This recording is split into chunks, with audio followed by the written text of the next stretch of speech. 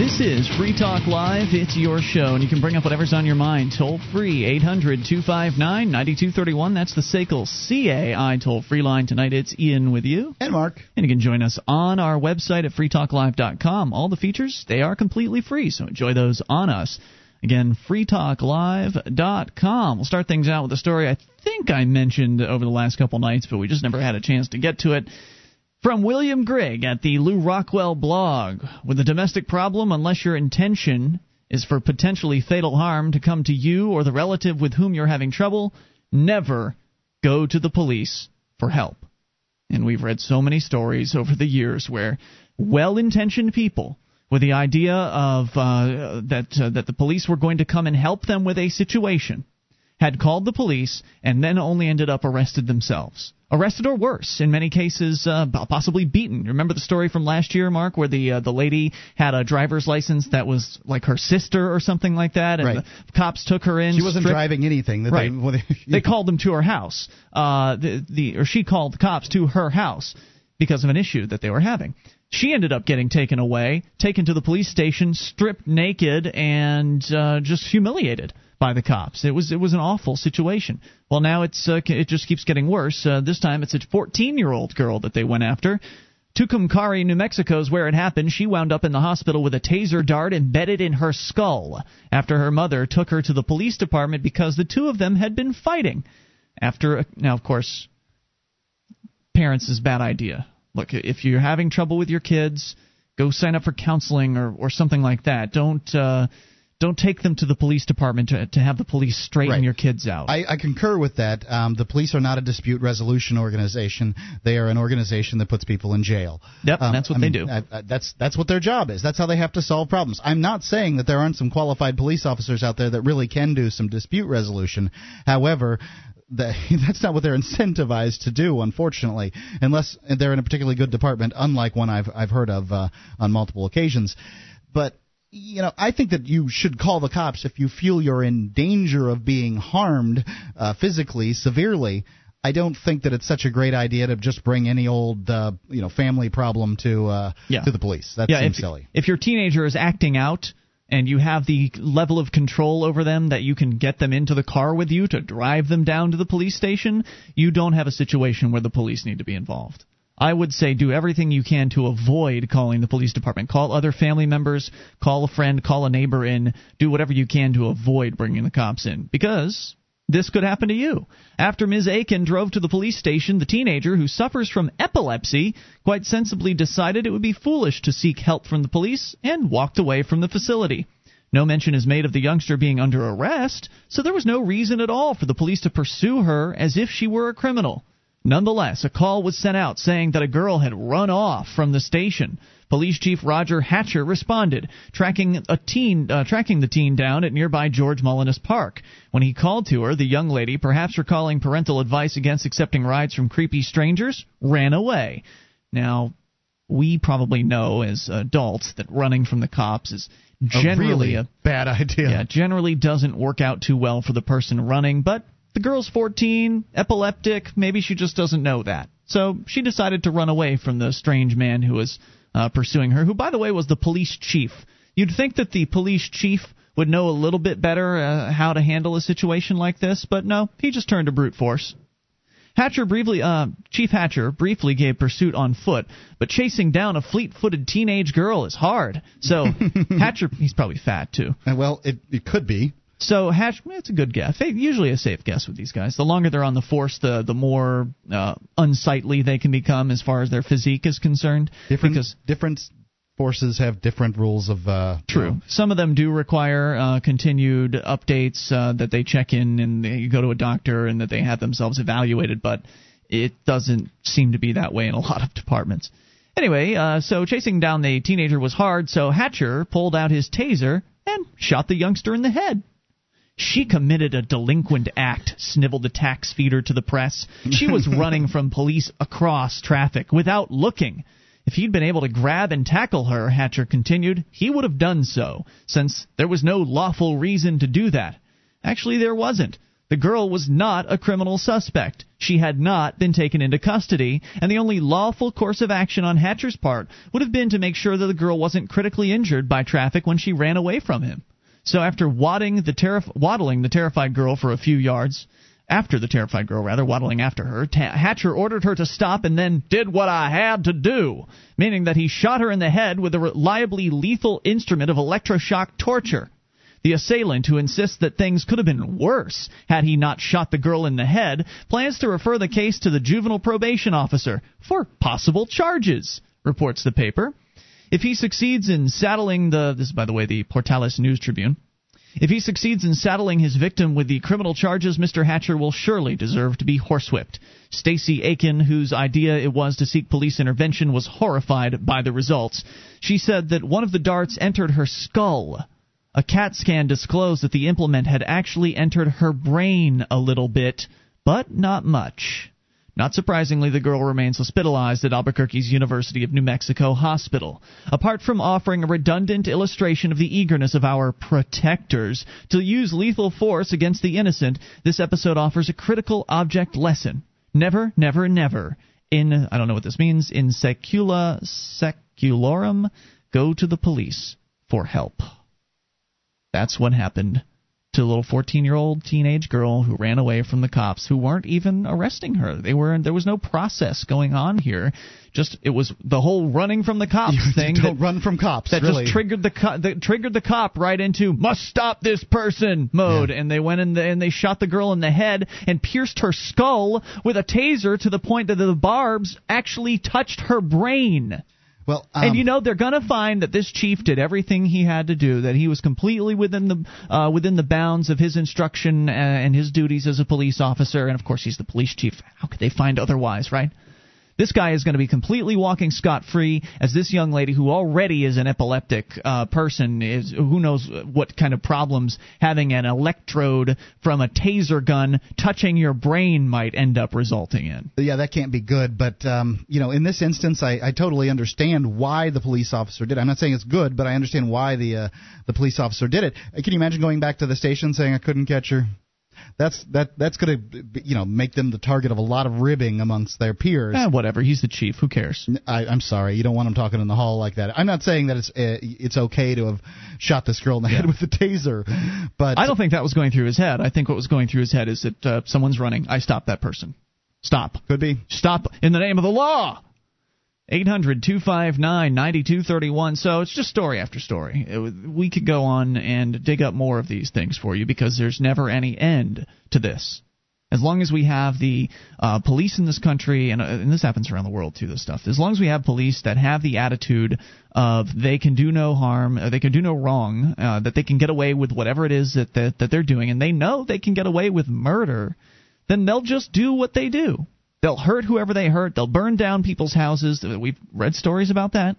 They have destroyed lives, destroyed human beings, destroyed families, destroyed property endlessly. Where will it end? When will it all stop? When will I be able to stop funding them? When will I be able to stop paying for this violence? Because I'm not interested in it, but I'm scared to stop. Because if I stop paying, then they'll send the men with the guns and the tasers and the batons after me. And they won't and those men won't be able to tell themselves that this is an inappropriate time to be using violence. I must stop because they're just following orders. They're just doing their jobs. It's not the way the system works. So this afternoon, when our friend Sam was accosted by the court bureaucrats again, and I don't know if he's going to call in tonight. I'll see if I can get him out, roust him up, and get him on the phone to tell about the story because I wasn't there for this, unfortunately. But Sam went into the courtroom today, or not to the courtroom, but to the court lobby, the infamous Keene District Court lobby where they arrest anybody with a video camera. He went into that lobby with a group of activists for the purposes of looking at public files and was subsequently assaulted and attacked by one of the court bureaucrats there. He went to the police department afterwards to report the situation, and the police said they'll investigate. But first Sam has to fill out their paperwork. We'll see what comes of that. 800-259-9231. Does anybody else have to fill out paperwork when they want the cops to go investigate something? Doesn't seem like it. I don't know. Well, if it's the cops, I don't know if the cops have to fill out their own paperwork. more on the way. You can bring up anything. 800-259-9231. This is Free Talk Live.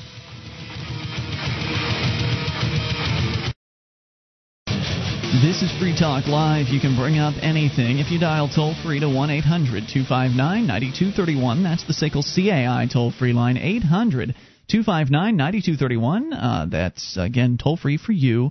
You can join us on our website at freetalklive.com. We give away the features those other talk show hosts would like to charge you for accessing their websites. Ours is free, so enjoy those features, including the archives. Go back for an entire year. You can download all of those shows totally free right there on the front page of the site at freetalklive.com. If you have a company that needs to try something new in the area of collections, SACL CAI does collections. They do early out billing and they purchase charged-off receivables. SACL's employees are trained in resolving issues for your customers and treating them with respect. They know that not only do you want to collect your money, but you want to keep your clients too. SACL CAI. See their banner at freetalklive.com. All right, let's go to your phone calls about whatever you want. Ladies first, Carrie is in New Hampshire. You're on Free Talk Live. Hello, Carrie. Hi, it's Terry. Oh, sorry about that, Terry.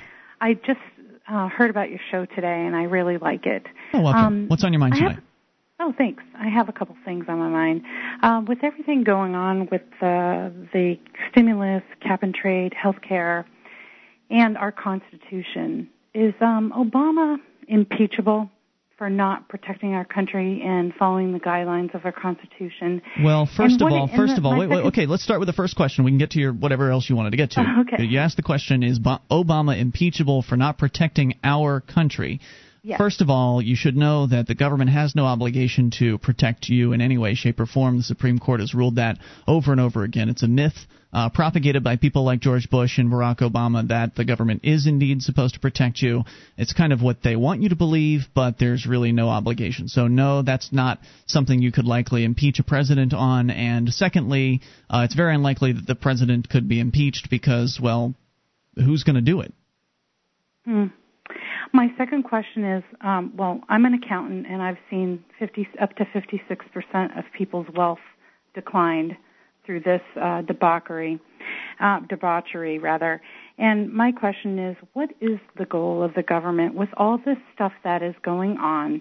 What is their goal? Are they trying to destroy our economy to become into a one-world government? Or what is the goal? Do you know? I don't know about the. I think that only people can only speculate, and I don't know about the one world government thing. It seems strange to me that that most politicians would want a one world government when they know that would basically put them out of a job. However, I suppose it's possible that certainly some of them do.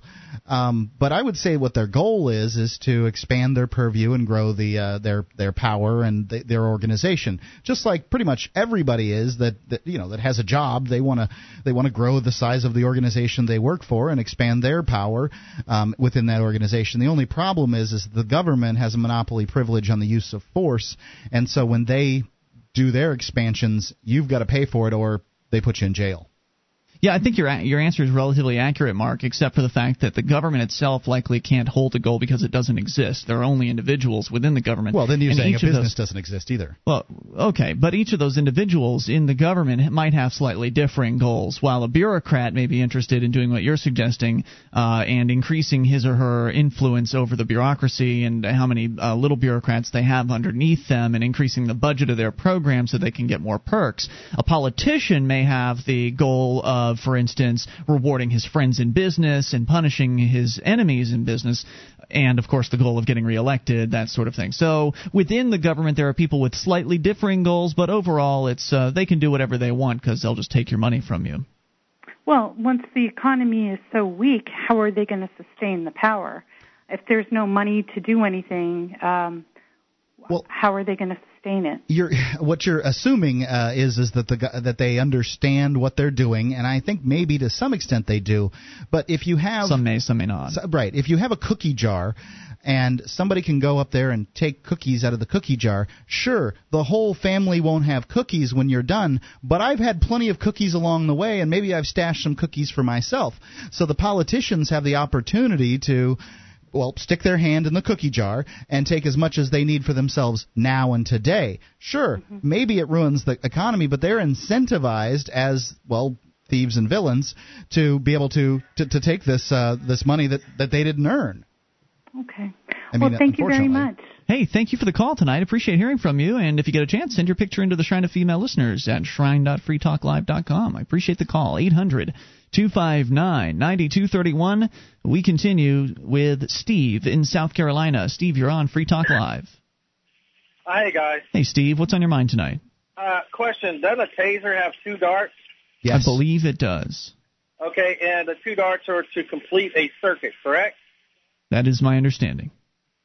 One's in the brain and the other one's in the body, and the current is flowing from where to where? From the body to the brain or vice versa? Yeah, I'm not sure. I'm not an electrical engineer, so I don't really know. Well, I mean, it's common sense. It's probably going through the brain and going through the body to complete the circuit to the other dart. Possibly. Well, it would go the shortest route, right? I mean, so the other dart, if the other dart is also sticking in the person's head, just didn't maybe pierce the skull, then it would probably go directly to that, wouldn't it? So maybe both darts went into the head, or one into the body, one I don't into the know. head? I'm presuming they both went into the relatively same area, but I don't really know exactly how far those things spread when they get shot, or how far she was from the police chief when she was shot. Don't have all those details. But either way, it's horrific. Wherever they landed, it was completely inappropriate behavior on the part of the police chief, who shot a 14-year-old girl with a taser when she wasn't being arrested or in any way in police custody.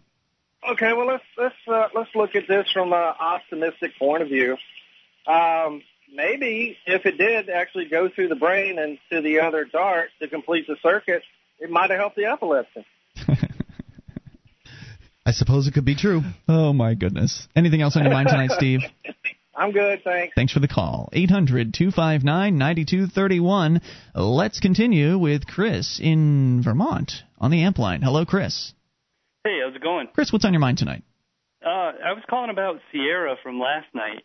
You guys had said that, you specifically, Ian, had said that you would talk to her off air a few times, and that she claimed to be some kind of porn star or whatever. She did, yeah, that's right. This is a lady that called last night to trash talk a former friend of hers on the air.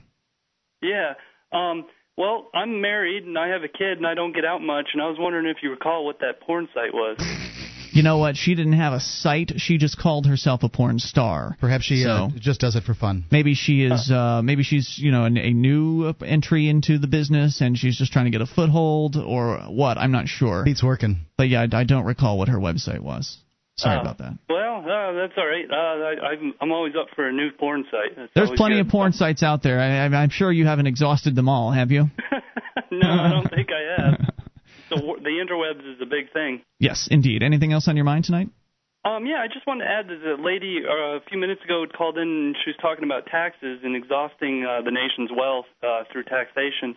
I'd also like to add that as she's an accountant, she probably understands this, that the actual cost of compliance with the IRS is almost as much as the tax liability itself in some cases, certainly in the corporate world. Yeah, I didn't really want to hold her feet to the flames on that. She may have just been a business accountant. Whether or not she actually fills out tax returns as a business is a question that remains unanswered. I thank you for the call tonight, dude. 800. Well, it's not the accountant's fault that the governments have that's true. These huge hurdles to jump. But they do have an interest in keeping the government around. Some of the accountants do. More on the way. You can bring up what you want. This is Free Talk Live. Are you moving to New Hampshire for the Free State Project? Maybe you are already here and need to find a place to call your own. Mark Warden, the Porcupine Realtor, will help you find the perfect property. Do you want a home with 50 acres of land? How about an income-producing building? Perhaps a cabin on a lake or a condo in an urban area. Invest in liberty and property. Contact Mark Warden, Porcupine Realtor. See his banner ad at freetalklive.com. This is Free Talk Live. You can bring up anything if you dial toll-free to 1-800-259-9231. That's the SACL CAI toll-free line. Tonight it's Ian here with you. And Mark. And you can join us online at freetalklive.com. All the features on the site we give away. So enjoy those, including the bulletin board system with over 450,000 posts for you to surf around through. There's a lot to look at. Serious issues, fun stuff. You'll find it all. Get interactive with our listeners at bbs.freetalklive.com. I'd like to encourage you to take advantage of a special free offer for our listeners. Audible.com has more than 60,000 downloadable audiobooks for your iPod or MP3 player. You can listen to them on your computer if you'd like to. You can go try them out by downloading a free audiobook at audiblepodcast.com/FTL. You won't get the free audiobook if you don't go to audiblepodcast.com/FTL as in Free Talk Live. All right, we'll continue taking your calls about anything. We'll go to Jimmy in Ohio. You're on Free Talk Live. Hey, Jimmy. Hey. What's on your mind tonight? Good. I have a couple things. First, I hate being lied to, and I hate that, my parents were lied to about the JFK thing. And two, I believe in capitalism. I believe in, you have to have a truly free market to have capitalism. Yeah. My concern is your guys' views on 9/11. Now, my feeling is the only way to stop these things is to confront the lie. And what lie are you talking about? Well, the lie that was perpetrated on 9/11. See, the problem with what you're saying here is you'll have to convince people that there was a lie in the first place. Well, I'm saying for you two, I really I enjoy you guys. I just, I don't think I agree with how you feel. Like it's like this attitude of I don't care, and that's the same thing. That's my attitude, with yeah. The JFK thing. That's why everything. Don't care about that either. Yeah. It's done. It's over. We got to move on. We've got to deal with the government we're dealing with. I'm curious. Who killed JFK? Was it the Cubans, or was it the CIA? Was it the Italian mafia? Was it another? Well, it's less about that, and more about If you don't confront the lie, you can't make people believe it, or whatever it was that you just said. I'm trying to reiterate what it was that you just said. And the fact is, we can't even talk about what the lie is. Right. What I'm saying is, it should upset you, and it upsets me that my parents were lied to. Their whole generation was lied to. Well, the government lies all the time. It outrages me that they're not outraged. But the government lies all the time. Wait, I'm trying to tell you that you're not making a lot of sense here because, first off, you can't point out a lie until you can show someone the truth. By and large, this is the truth, and there isn't the truth on the JFK thing because you can't tell me whether it was the Cubans or the CIA or the Italian mafia or whomever it was of the bevy of people that have been accused of this. And in the same instance, you can't tell me which one, what happened on 9/11 because you don't know and I don't know. Well, but it's still safe to say that there were lies. Likely lies were told. I mean, if the government is involved, it's very likely there were lies told. Was it a hologram that hit the World Trade Center, or was it a real plane? Are you asking me that? Yeah. You have to think about that? If a hologram hit the... I'm asking you, was it a hologram or a real plane? I don't think there was any planes at all. You don't think there were any planes at all? Anyway. See, that's the problem, though. You can spend a decade, and believe me, there are radio shows that have going over the possibilities, and therefore you get mired going around in circle after circle after circle trying to figure out what happened on 9/11. I'll tell you what happened on 9/11. An excuse came up for the government to grow itself. Yeah, that's about all you need to know, and that's why what I like to focus on. I totally agree. It's hard to pin you guys down on where you stand on that stuff. What is so hard to understand? What difference does it make? Why are you confused about? See that right there is just what difference does it make? Yeah, what difference? Really? What difference? Really? The question is, what difference does it make? What the truth is? I think we should all be collectively angry and demand. How can I be angry if I can't? How can I be angry if I don't know that if there were no planes, if a hologram hit the World Trade Center, if the planes were hijacked and remote controlled, if there were Arabs on it or CIA agents on it? How can I be angry if I don't effing know this? Can we all agree on one thing? No. We all know who perpetrated 9/11. No, I can't agree. Are we in agreement? Who perpetrated it? Dangerous people. What's your? Who do you think? I don't know. I think dangerous people that were out to hurt other people did it. Whoever they are, I don't know who it was. I won't take that position because it doesn't interest me. It doesn't matter to me who it was. What matters is it happened. The government got bigger and more intrusive and more oppressive, which it would have done anyway, but this was a perfect excuse for it to kind of amplify its efforts. That's what happened, and that's what we have to deal with now. Track record? Say what? Based on, that this elements in this government have done this over and over, I'm going to just take a wild guess and say that it was that government that grew itself immediately after. And another question. So that's fine. You can go ahead and believe that if you want to. I'm not saying you're wrong. I'm not saying you're right. I'm saying to you that whether you're wrong or right. Hang on a second. What I'm saying to you, sir, is that whether you're wrong or right has no effect, zero effect, on what I will do tomorrow to advance liberty in my lifetime. It has zero effect on what I will do next year to advance liberty in my lifetime. What I'm doing is I'm pointing out to people things that are concrete and realistic, something that like we talked about with a 14-year-old girl being shot with a taser in her head earlier this hour. There's no denying that story happened. There's no dispute. I don't have to convince anybody about that. I don't have to deal with their objections. I don't have to do anything like that.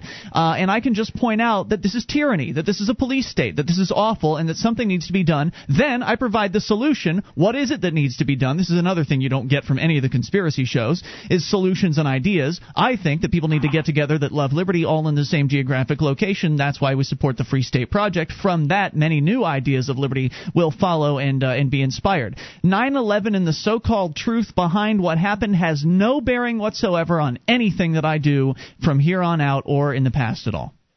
Does that make any sense to you, sir? People moving to New Hampshire. Let them. Can you stop them? It's cold up here. I don't know if that's the best idea. I'm just trying to get what are you building, the middle class? Or what, have you heard this show before?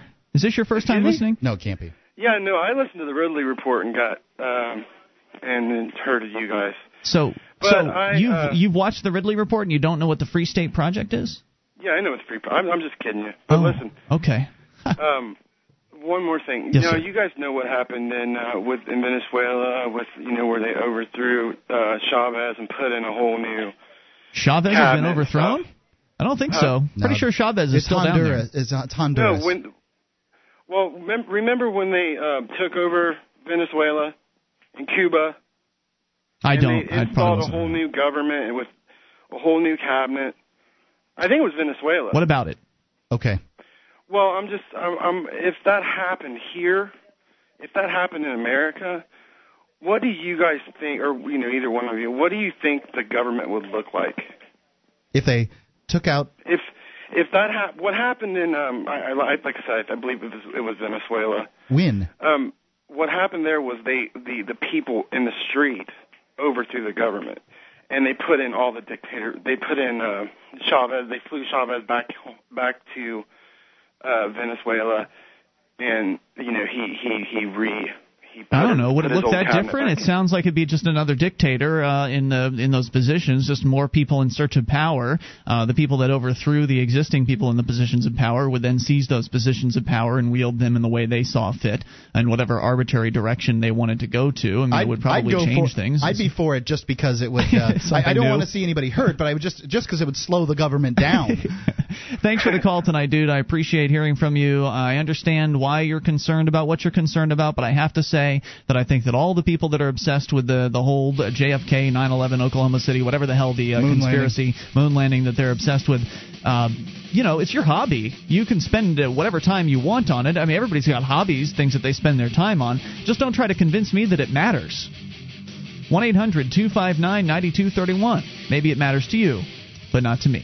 Because I'm working toward liberty, and I don't need to know what the truth was behind JFK or any of those other things to advance freedom. It's Free Talk Live. You bring up anything.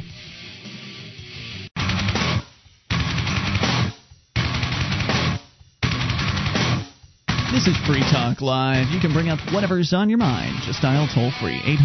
800-259-9231. That's the SACL CAI toll-free line. 1-800 888-259-9231. Tonight it's Ian here with you. And Mark. And you can join us on our website at freetalklive.com. The features we give away, so enjoy those on us. Again, freetalklive.com. If you like the show and you want to help support Free Talk Live, then shop with us at amazon.freetalklive.com. Just enter through that link, and Free Talk Live will get a cut, get a percentage of your purchase. So whatever it is you need to buy, whether it's brand new or used even, Amazon actually sells used items. There's a whole lot to choose from. Free Super Saver shipping on a number of their new items. So head over to amazon.freetalklive.com and get your shopping done. Feel good because Amazon will, cut of the purchase to us at Free Talk Live. So amazon.freetalklive.com.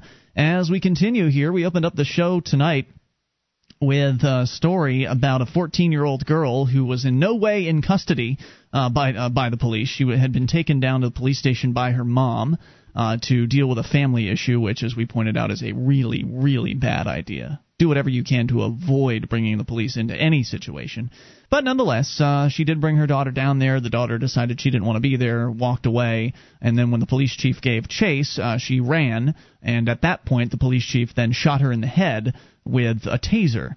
And it's just example after example of police brutality, the police state, just oppression, them hurting people and getting away with it. That's really the important point to point out here, is that whenever the police are engage themselves in violence, unless there's a video camera around, there's almost a 100% chance that police officer involved will be completely cleared of all wrongdoing. And even if there is a video camera involved, there's still a good chance that the police will be completely cleared of all wrongdoing, just because the Thin Blue Line has a way of, what's what they call them, their little gang. The Thin Blue Line has a way of wrapping around its members and protecting them, and they have what they call a brotherhood. The police call one another brothers, and so brotherhood, the members of the brotherhood look out for one another.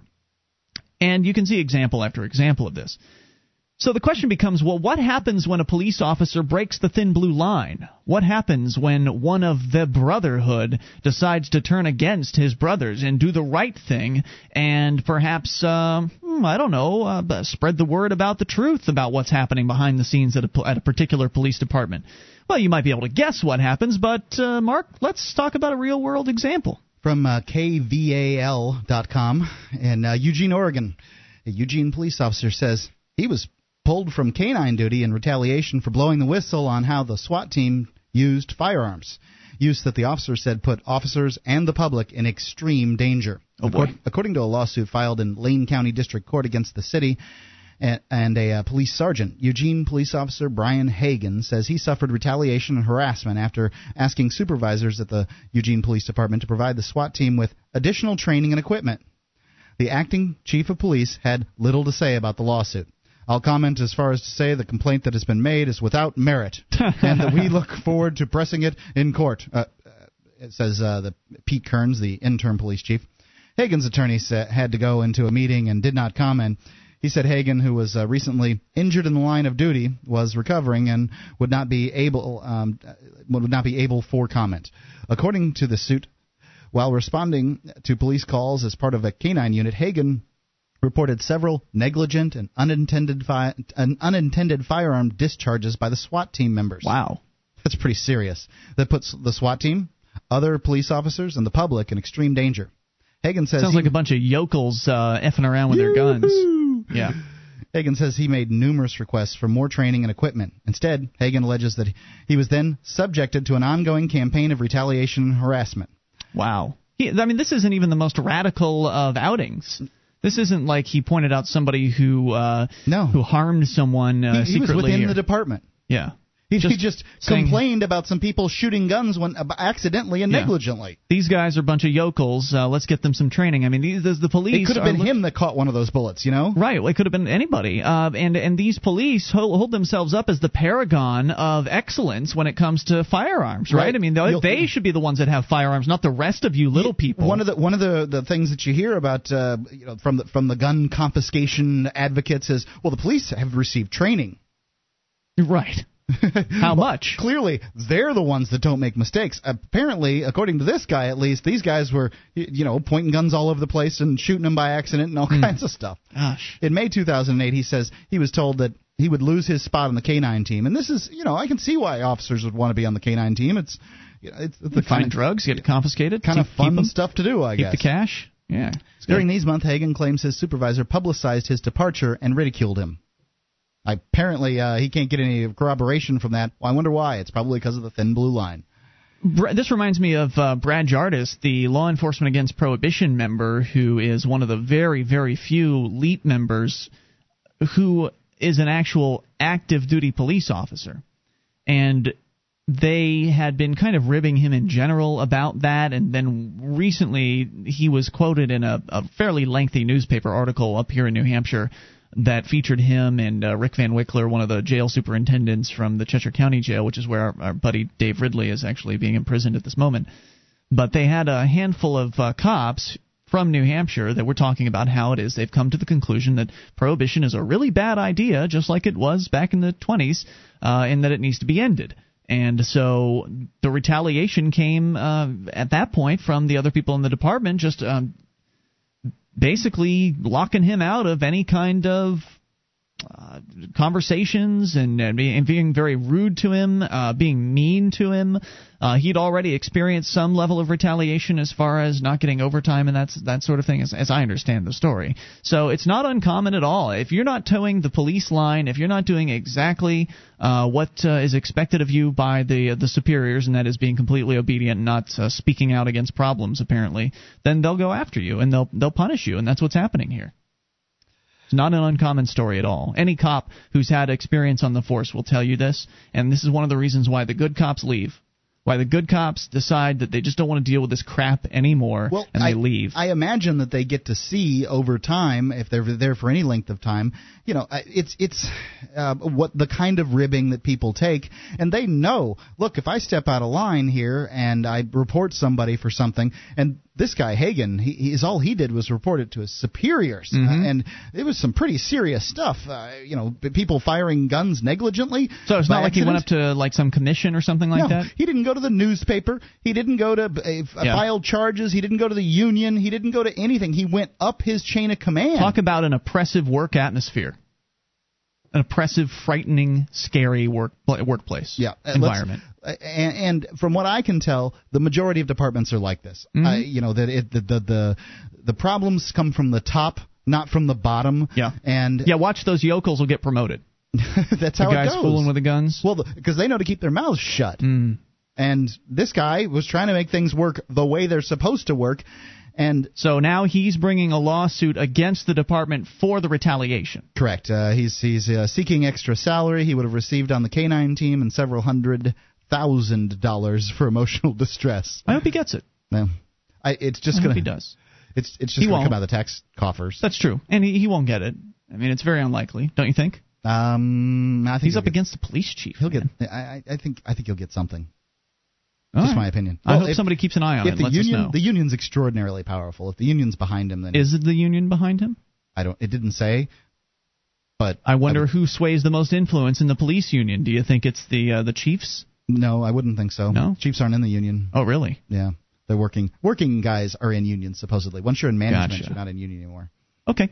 So anything else about the story you want to share? That's it. Let's go to the phone calls. Who's this? Amplifier line unscreened. You're on the air. Hi, this is Gene, the Christian anarchist, Gene. back from China. Welcome back. What's on your mind tonight? Well, we've been talking about police, and I'll tell you that the police in China have a much better working relationship with the public than our police do, and that's in a pretty oppressive regime. In China, they don't treat you too well if you've been arrested for something.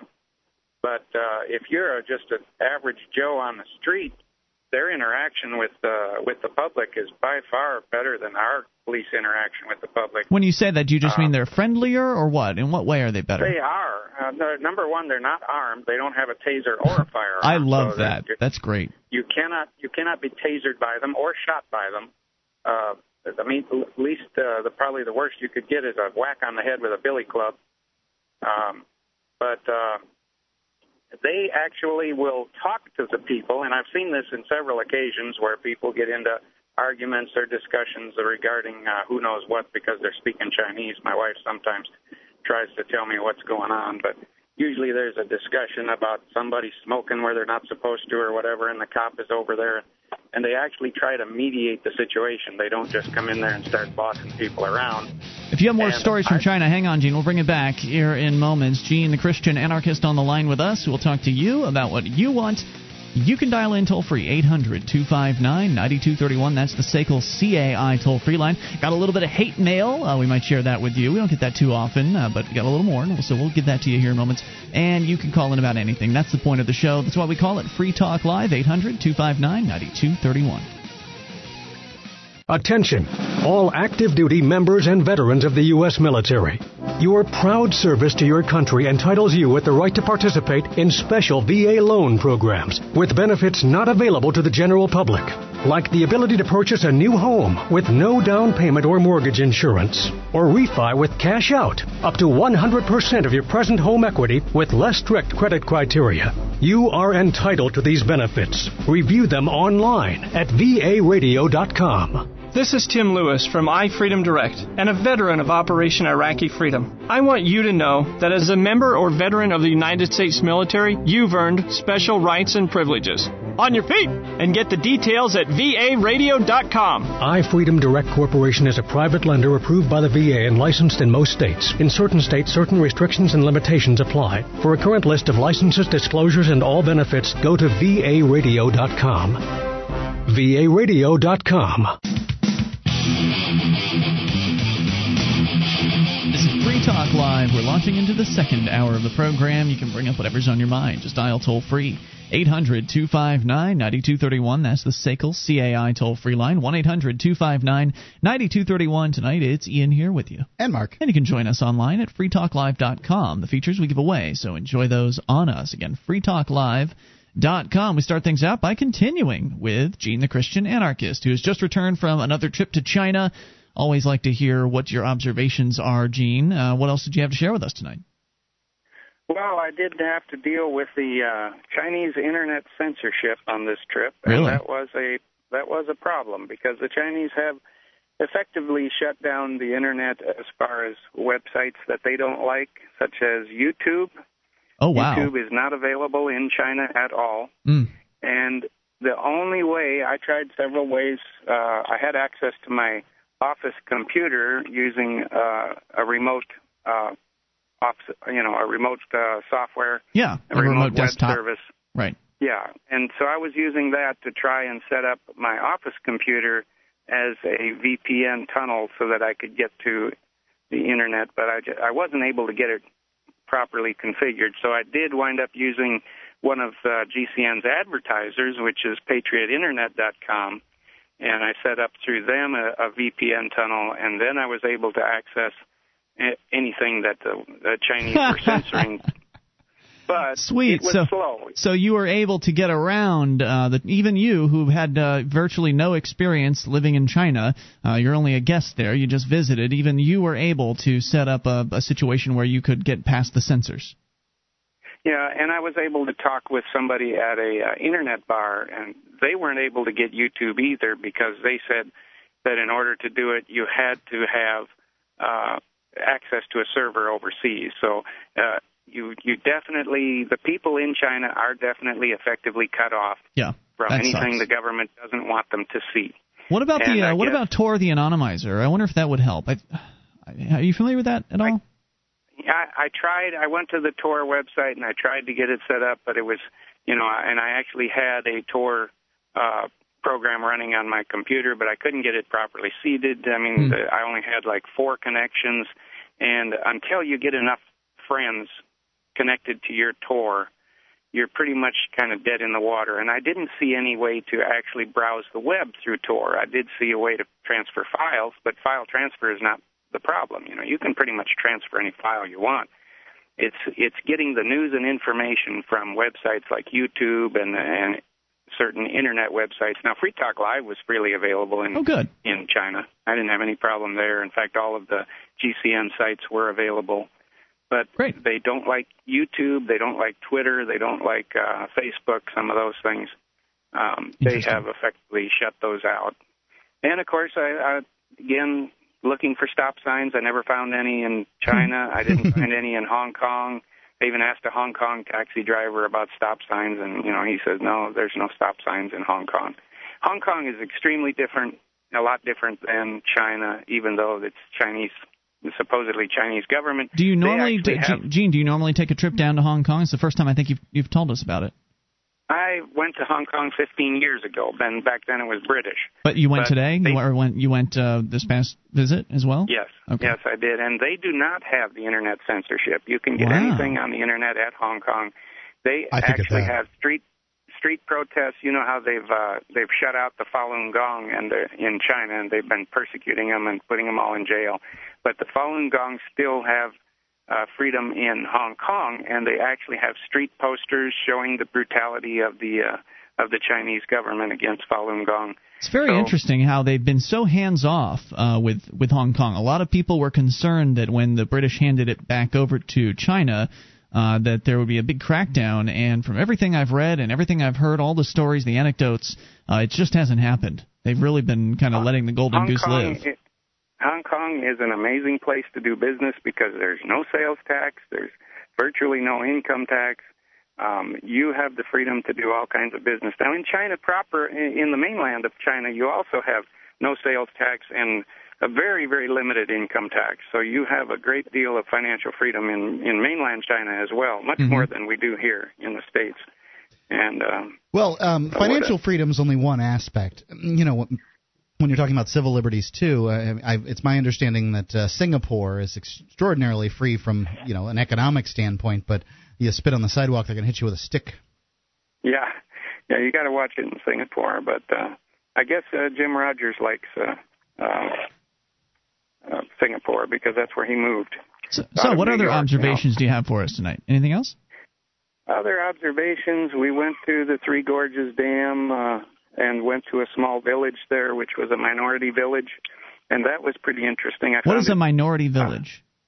Well, they have several minorities in China, and the minorities in China look like regular Chinese. So the only thing different is their cultures and their traditions, and they definitely had some interesting stuff there regarding the way people used to make grain and grind it. They had all kinds of different things, but it was interesting to see how things used to be done in the old days. Any trouble from customs on the way back into the U.S.? Actually, we blew right through customs, no problem. So most of the time, we don't have problems going either way. Now, interestingly enough, when you get on the plane in China, you don't have to take off your shoes to go through security. Now, that's a stupid rule that's only practiced apparently in the United States. So did you actually, point of information, did you actually travel via plane within China, so from China to Hong Kong, for instance? Took a separate trip? We didn't this trip. We have in the past. We didn't do it this trip. We took a train from Hong Kong, well, actually from Shenzhen, which is right next to Hong Kong, to Wuhan, which is where my wife lives. It's so convenient to travel by train in China because you can take an overnight train with a sleeper car, and that way you just basically sleep on the train. When you get up in the morning, you're at your destination. So it's pretty convenient. That's neat. What do you like the most about Hong Kong, Gene? Well, we stayed at a beachfront hotel this time in Hong Kong, and I really enjoyed the beach and the ferry system going back and forth. You got to see a lot of the skyline of Hong Kong. It's very pretty. They have a lot of tall buildings, and it's reasonably clean and mountainous in Hong Kong. I've seen some pictures. Polluted. There's this website that I go to frequently called Interface Lift. And there's people that just take pictures of beautiful things from around the world, and they post them up there, and you can get them at high resolution. And I've got an HD TV, so I get them at HD TV resolution, and it makes for some really nice backgrounds. You've seen these pictures, giant pictures. They're beautiful, and some of the pictures from Hong Kong are just stunning. They've taken photos of the buildings at nighttime, and just all of the neon tracings on the buildings. It's just just imagining having to go through whatever bureaucracy would be necessary to even apply to do something like that in a New York City, for instance, is just bewildering. It would never be approved. There would be no way that anybody could put the kind of neon lighting that they have on those buildings in Hong Kong anywhere in America. One more thing about the police in Hong Kong. The police in Hong Kong are a lot more like our police than the Chinese police. They have the sidearms. They have the computers in the car. They have, they're more Big Brother-ish looking than the mainland Chinese police. I don't know if they actually are more Big Brother-ish, but they are armed and they do have the computers in the car, unlike mainland Chinese, who doesn't have that kind of technology. They wouldn't know what to do with a computer if it was put in front of them. Thanks, Gene, for the call. Always interesting hearing stories from across overseas, other places. Thank you for the call tonight. 800-259-9231. Go and find a picture of Hong Kong City at nighttime and just look at the buildings, and then pull up a picture of New York City, and the difference is amazing in the beauty and the awe-inspiringness of the buildings up there. It's really just a striking difference. You can tell immediately that there's a whole lot more freedom to do business in Hong Kong than there is in New York City. It's got to be a really interesting place to live. All right, 800-259-9231. That's the SACL CAI toll-free line. Coming up, hate mail. We have recently started on a station down in Tallahassee, Florida. In fact, we used to be on Tallahassee a long time ago, and now we're back. We're on WFLA-FM, and we've gotten our second piece of hate mail. The program director is real good about sending on the hate mail. From that station? From a listener of that station. So the listener sent the hate mail to the radio station's program director. He then forwarded it on to me. We'll share that with you here in a little bit and take your calls about anything at 800-259-9231. Plus, it's my understanding that Sam is going to be coming in here tonight to sit in with us. He's going to tell about what happened to him today as he was assaulted by a court security officer here in Keene, New Hampshire. This is Free Talk Live.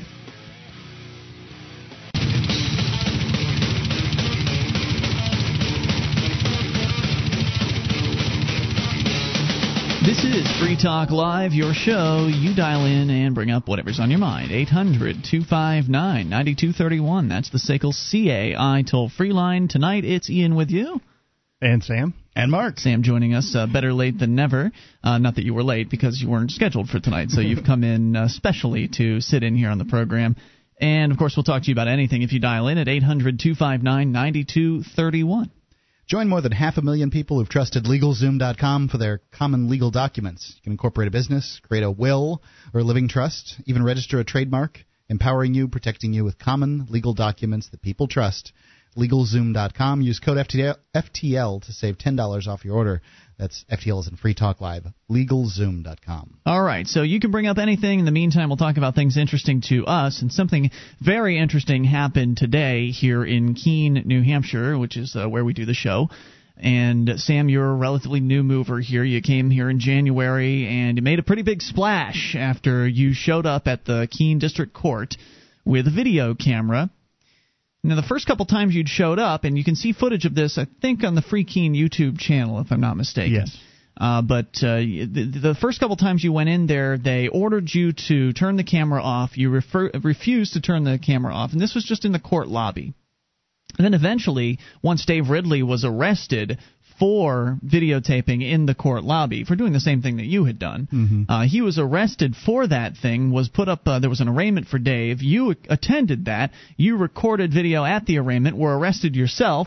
You refused to give your name. Because of that, they decided to hold you indefinitely in a jail cell. It lasted 58 days before they finally unceremoniously dumped you out the front door. And now Dave Ridley is actually serving out a 6-day sentence for the whole recording in the courtroom. So at this point, we've had two activists who've spent a total of, or will be spending a total of 64 days behind bars at the cost of over $80 a day, just to show that they're serious about banning cameras from the Keene District Court lobby. Now, they've been allowing cameras in the courtroom, but they don't want them out in the lobby. And then recently they allowed somebody else, another activist, Andrew here in town, also known as 280. So 280 had brought a camera into, because we got more than one Andrew, and so we're starting to have to give people nicknames. Come up with nicknames, yep. And so 280 comes in with a camera, and he was accompanying you as you were looking at some of the papers in your case. He was filming just the papers. He wasn't really filming the bureaucrats or anything like that, though he did film some of the clerks. Yes. And so he was operating a camera, and they didn't stop him from doing that. No, and I actually had my SLR digital still camera. Yes. And went through the case file and took pictures of everything right there at the clerk's window as it says you are lawfully allowed to do under the New Hampshire statutes. There's a certain statute that says there's a public records, anything pretty much with the exception of like the school kids. You can't go and look at the school kids' grades or something. But for the most part, most public records and bureaucracies are completely open to anybody that wants to go in and look at them. And you can either go in and look at them, or you can go in and bring a camera, and it specifically says photographs are allowed. And these are their own rules. It says photographs are allowed, even electronic recording devices. So you could bring a video camera in, too, and use that. And so you had gone in today to the same court lobby. Actually, we had gone into the clerk's office for the first time. Oh, also today? Yes. See, I wasn't there, so you're going to have to tell the whole story. So I was sent in on a mission by my lawyer to get the blueprints in preparation for trial. And so we went into the clerk's office. Now, I didn't notice this on the way in, but there is a new piece of paper in the lobby that says photography or photographic devices are prohibited from all offices. Wow. Okay, now this is because of what we did earlier or last week, where you and I and a handful of other activists went into not the clerk's office, but the revenue office, the tax collector's office, and I paid a property tax bill in all ones. And that video is also up at freekeen.com, also obscuredtruth.com. It's got over 3,000 views now, which is pretty good. Yeah. And so a lot of people have been enjoying watching that, but apparently the bureaucrats didn't enjoy it very much because now they've put up a policy that it was only that cameras were banned from the court lobby. Now cameras have been banned from every office in the entire government building. Freedom of the press, huh? Well, they're showing how open and proud of what they do in there. Exactly. So that was on the wall today when you went in for the purposes of doing what you had to do. Yeah, so we went into the clerk's office. They immediately, there were two of them that started shouting, there's no recording in here, no recording in here. And I had put out on the forum Did you get that footage? You have footage of a lot of this stuff? I didn't. Okay. I wasn't recording, but other folks were, and yes, they nice. got it. So all I did was post this morning a few hours before, hey, I need to go get these papers from the clerk. Will anybody go with me? I had like 8 people show up, and that was a real short notice thing. Like you posted at 9 a.m. or something like that, or 8 or whatever, and it really wasn't going to be a big deal at all. And it turned out you didn't think, yeah. Well, I didn't know about this no recording. I didn't even see the sign on the way in, and they would have said that anyway. They said that to me a year or so ago when Russell Canning went in there to take himself off the voters' rolls. Right. They got upset about me bringing a camera in there as well. They've never liked cameras, and now they're really cracking down, it sounds like. Right. So we go in, and the lady sitting at the desk eventually just, when we are still recording, she gets up and leaves. We're standing there for a good 3 or 4 minutes, start making fun of one of the pictures on the wall. It turns out to be the first city clerk for the city of Keene. Anyway, they send out an underling who says, what record are you looking for? She won't answer any of my questions like, what's your name? Are you the custodian of the record? And she just kept asking, what record do you want? I said, okay, I want the record that tells me who the custodian of the record is. So she's like, he walks away, goes back into the office. Apparently they had to research it. I mean, all I was asking for is the head of the office, because this is the person that's responsible. Isn't that the city clerk? Yes, it is. Patty Little. It absolutely. I knew that. Okay. But I need to go in and ask and make sure that, they're getting me the person responsible for maintaining the records. That's important. Got it. So eventually she comes out. I introduce myself. The clerk comes out? Yeah, Patty comes out. She says, what is it you're looking for? And I said and you guys are still rolling tape the entire time? Oh, yeah. Okay. They let that die. When we weren't getting upset, we were just standing there peacefully. I had talked to everybody, look, we need to be quiet, we need to be calm, collect, and this will be okay. And they just gave up their objections. Eventually, she came out, she talked to me, asked what did I need. I said, I need blueprints. You know what they said back in the back? They're not leaving. Just go out there. Your turn. He already answered mine. Okay, so she asked that. She says, well, you'll have to submit that in writing. And so I'm like, okay. And I pulled a piece of paper out of my back pocket, which was the 91A request in writing for all of these things that gives them 5 days to respond. And I said, I don't have to submit that in writing if these records are maintained here. You should be able to go retrieve them right now. Says, well, we don't have them organized or whatever. So I think I'm going to submit another request that says, give me a list of all the records that you keep organized in this office so we know what we can go in and ask for. and they can have to give it right away. That makes sense. She took that, and also in there was a request for all of the details of the settlements and lawsuits between the city and any other people for the last 10 years. Oh, wow. Now, are they going to charge you for this? Yes, I'll have to pay for the copies of the documents if I want them from them, but I'm going to go in and photograph them. That's free. That way you don't have to pay for the copies. And there's more to come here. The police were called. We will get to the rest of the story here in moments. 800-259-9231. Sam is here with us from ObscureTruth.com. More on the way. It's Free Talk Live. They say we're hated for our freedoms. Their solution? Take away our freedoms. Either you're with us or you are with the terrorists. They spend both your lives and your money with reckless abandon. We're out of money now. We're operating in deep deficits. One organization dares to dream of a world where nations compete for citizens instead of enslaving them. The Seasteading Institute is looking for pioneers to homestead the high seas and take civilization to the next level. Join the revolution at seasteading.org. This is Free Talk Live. You can bring up whatever is on your mind. Toll free, 800-259-9231. That's the SACL CAI toll-free line. It's 800-259-9231. Tonight, Ian here with you. And Sam. And Mark. And you can join us online at freetalklive.com. We've got a lot of features. We give them away, including the chat room. Just go to chat.freetalklive.com. During the show is the best time to go in there. You'll find a number of other folks chatting about whatever. So chat.freetalklive.com. It is free.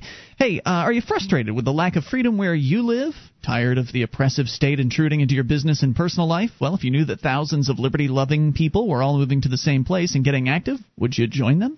You can. Just join the Free State Project and move to New Hampshire at freestateproject.org. That's freestateproject.org. You know, we don't even have to do civil disobedience to get involved in issues with the state up here. We can follow their own rules. We can follow their own rules to the letter, and they'll still come after us with their threats and their violence and their arbitrary nonsense, which is what happened today, where, Sam, you and a handful of activists, you organized this within hours of actually doing it and still managed to get at least five people to turn out, which is great. Just a real testament to how Johnny on the spot these activists are and how willing they are to jump out and do something on short notice. But you went into the City of Keene building on the main Street area of Keene today with the purpose of just checking on some records. You brought some cameras along because when you check records in New Hampshire, their own laws, their own rules say that you're allowed to photograph them. That way you don't have to pay to have the photocopies made in the office, which is like 50 cents a page or something absurd like that. So that way you can save some money and you can have your own photos of the documents. So that's what you had gone in to intend to do. First, you stopped down into the city clerk's office. They freaked out about the cameras coming in there because wherever the activists go, there are cameras that are included with them, which is great. The bureaucrats hate that stuff. And so you went into the clerk's office. You hadn't seen the sign yet that said that cameras have been banned from every single office in the building now. I don't know if that includes the lobby area, but essentially the government bureaucrats do not want the cameras around I don't them. think it includes the lobby. It specifically said the offices. The offices. What I'm wondering is an office someplace the business is conducted, and the city council room where they hold the meetings, they're clearly conducting business. Sure. So did they just ban cameras from city council meetings? Good question. That will remain to be seen, I'm sure. There's another one coming up here, I think, at the end of the month, so you can try bringing your camera to that and see what happens.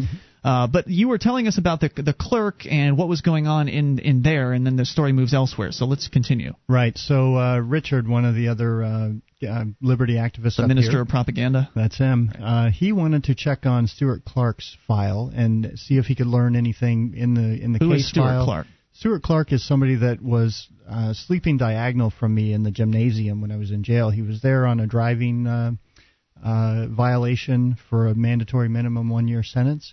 And he died in his sleep, and nobody knows what happened to him. So we're trying to just look into that, see what was going on. And he had submitted a request in writing several days ago. They hadn't responded to it. He wanted to go up and check on it. And while I was just standing around, I wasn't actually planning on going up to the court's office.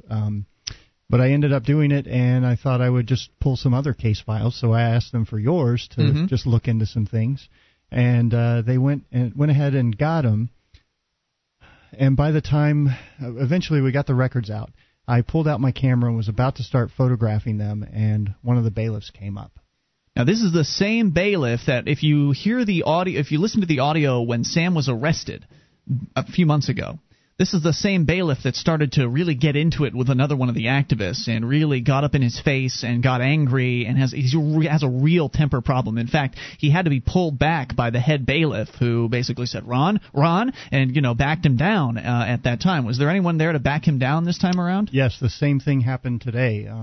Towards the end of the encounter, I was standing at the clerk's window, and one of them pushed me forward, the other one ripped me back and almost pulled me down to the ground. And this is after he had raised his voice and gotten very angry, and the other guard said the same thing. Ron, take it easy, or calm down, something like that. Yeah, so this is the same The head guy. bailiff wasn't there for this encounter? No, Lance was not there today. I like Lance. Okay, so what? So you pulled out the camera and... Yeah, so I had the camera there. I was ready to start photographing the records, and the guard comes up and says, "Oh, you can't take pictures in here." And I'm like, "Okay, I'm here to photograph the records. How would you like me to do that?" "Well, you can take pictures out there." And he points to the stairwell outside of the lobby. So I said, okay, to the clerk, I said, okay, ma'am, the bailiff is instructing me to take these records out into the hallway to photograph them, so I'm going to do that. "Oh, no, you can't. You can't take the records out of my sight." So I looked back to him and said, okay, these records can't leave here, so where would you like me to photograph them? "Well, you can't photograph them." I said, "Okay, are you denying me the right to photograph these records?" And, we just go back and forth. He told me I couldn't leave the office. I asked, "Well, I don't care where you need me to photograph them. I can go back there," pointing back to the clerk's office. Yeah, right. Because they're saying, "Well, we've got minors in here. You can't take pictures." I said, "Well, I'll go wherever." Because you can't take there. pictures of minors in public spaces. Right. If you went out to the sidewalk, which is a communally owned public space, or the stairwell. Right, you could take pictures of minors there. It might be a little creepy, but you could. Yeah, you could. I mean, if you took a picture of the Keene, the church at the head of Keene Square, some people might get in that picture. Would those people's rights have been violated? No. Those people are out on public property. They're just making whatever excuses they can. And it's actually interesting that they've gone ahead and banned cameras from every office in the building now, because the old excuse for why you wouldn't be able to have cameras in the court lobby was, well, there could be minors and rape victims in there, and they don't want to be photographed. But what are they going to say now? What's their excuse? What is the status apologist excuse going to be now for why they banned cameras everywhere? I don't know. We'll find out. So yes, we will. So when I suggested that I could go back into their office and photograph the records I was looking for, boy, he got angry and just said, "You will not go back into that office. That's a restricted area, sir." I mean, it scared him to think that we would go back on his little fiefdom back there. Yeah. So essentially, they just refused to let me photograph the records. Which is against the law, because the New Hampshire law says that specifically that you're allowed to photograph these records. But it's not against the law of the bureaucrats and what they say. See, the bureaucrats can make their own law whenever they spew out of their mouths. Well, they're not making their own law. They're breaking the law with the things that they're doing and saying. Yeah, we'll see. I mean, now, the fact that the law won't be enforced by the law enforcement officers. See, that's just it. That's the problem. There was something later that I did show up for, and I'm sure we'll get to this, but just to interject right now, when Sam went and talked to the police about this, because he went and basically called the cops on the people in the court lobby, when he was talking to the police lieutenant, the police lieutenant reminded Sam that it was his interpretation of the law. So he didn't know. He didn't think the law was necessarily... I don't care. I don't really know what this says, but we interpret it differently. We interpret it in favor of the bureaucrats. Well, he actually admitted to not having read the law. Of course he has. The cop admitted that he hadn't read the law, and then he said, well, that's just your interpretation. They'll have to investigate it first to determine whether or not the law was broken. Well, and I asked the bailiff if he knew if he had read RSA 91A Section 4, which says specifically that recording is allowed. Yes. And he said no, he hadn't. And I said, well, are you here to uphold the law? And he said no, he's not. This was the bailiff you asked about? Yeah. He is not a law enforcement officer. Yes, he's an officer he is. Of the court. He swore an oath, didn't he? I don't think they did, but he does have powers of arrest. And they threatened to take me off to prison, which, seeing as how he doesn't have a car or any way to transport me, I would take that as a personal threat. So he was threatening, I guess, to kidnap me. Yeah. So then what? So they essentially. And what about the other activists during all of this? I mean, you were at the window doing your business with the court, and you had a handful of other activists back there, some of them with cameras. Whether they were recording or not is unknown at this point. But what were they doing? How were they being treated by the court bailiffs? They're sitting on the benches, just being quiet, kind of observing what's going on. Eventually, through this whole ordeal, the bailiff, after he doesn't get anywhere with me, he goes around and starts grabbing people's cameras. Wow. Or not cameras, but telephones out of their hand. And, he goes and harasses every single person in there. And I'm like, sir, can you please stop harassing these people? He figured he'd pick on them because you know what you are the experienced activist in his mind, and he's going to go pick on the little guys. So I start telling them, don't consent to these searches, and, he continues this tirade, and eventually I get fed up and call the police. So did he successfully take the cell phones from any of the activists? He did from one and then gave it back real quick. I think he realized he made a mistake. 800-259-9231 if you'd only realized he'd made a whole bunch more. It's Free Talk Live.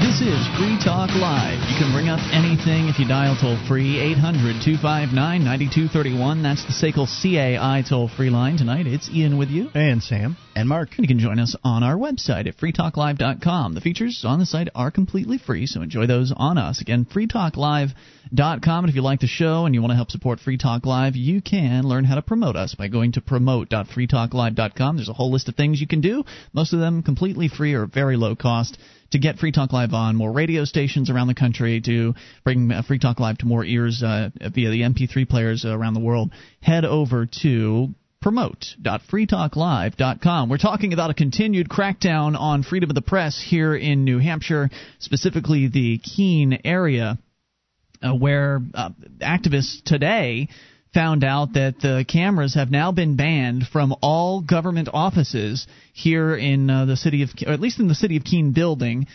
They've been banned, and that's because we went in there earlier this past week and recorded me paying a property tax bill in all ones. They didn't like that very much. They certainly didn't like it when you went into the district court a few months ago and recorded up there in the court lobby. They didn't like it when Dave Ridley did the same thing. You guys both went to jail for that. And so now they're threatening the other activists with jail if they bring cameras in to record what is supposed to be public business, what is supposed to be public property, public officials doing a so-called service to people that on the job, on the record, as Dave Ridley points out, but apparently not in Keene, New Hampshire. So you went in there today to do some business where you were checking on some records, and the court bailiff basically assaulted you at least once, maybe more than once. He was trying to steal people's camera phones or their cell phones, whether or not they had a camera on them. He was trying to take their phones from them. He did back down on that issue, but still, this guy was up in your face, being very rude, and you were just trying to take pictures of some court records, which even in their own rules says you can do that. Yes. What else have we missed? And I have to do that in that office. Because they won't let you leave. Well, no, the law actually says the documents cannot leave the office. So if he won't let me take pictures in the lobby, if he won't let me go into any of the other rooms back there, how am I supposed to photograph these records as the law says I am allowed to do? It's a fine question. And he didn't have an answer for that, of course, because no, he's just enforcing an arbitrary rule that was come up with allegedly by the judge. There's a sign on the wall up there. It's now infamous, I think. Oh yeah, he said, we've been through this before. You know what the sign says. The sign is, of course, completely unsigned. It's just a piece of paper that's been typed up that says cameras aren't allowed in the court lobby. Yes, and I actually today in the course asked for that.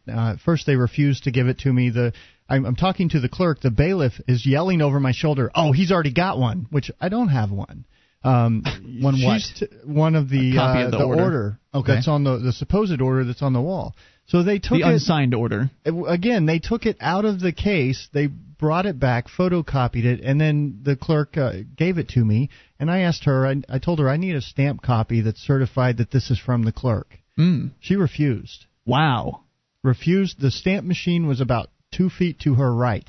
Usually it's no problem. Usually they'll just, if you're going in to turn a document in, they'll stamp your copy to show that they've received it and all that. Yeah, she would not do that. What is she hiding? Who's she protecting? I don't know. Well, we don't know because it's unsigned, so anybody could have written and you couldn't that thing. take a picture of receiving it from her either because the cameras aren't allowed there. Right. So freedom of the press, though. Freedom of the press. So gosh, man, there was so much that happened. Yes, really. I wish I could have been there. They decided that eventually the judge would have to hear this, and I'm like, oh, really? Because that's not what the law says.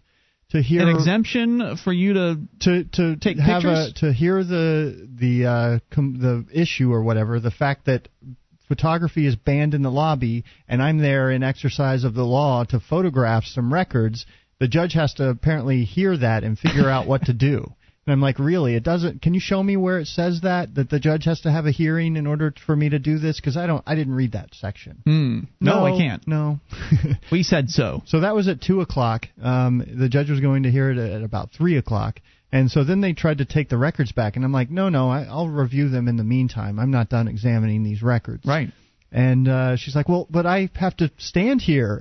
If the office is open, you should be able to review those records. What the law says. And she starts saying, well, I have to stand here, and we're really busy. And, if you sit there and look at the records, I'll have to wait here for you.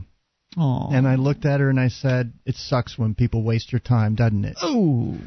That's going to bring people to the same critique that I've received for doing the dollar bill protest, and that is that I wasted people's time by and taxpayer dollars. How about the time that government wastes of the citizens when they when they pull this kind of garbage?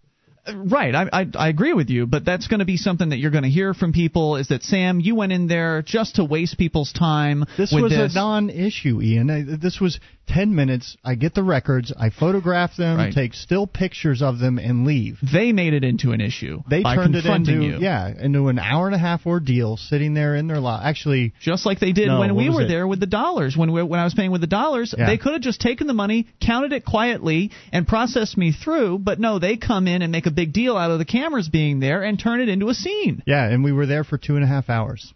Today. Sitting in the lobby. So the guys, they're tired of getting harassed and so forth. And, at one point I would say, if you just stop hurting people, this will all go away. Mm-hmm. And they start laughing. They thought the bailiffs and some of the police that are there.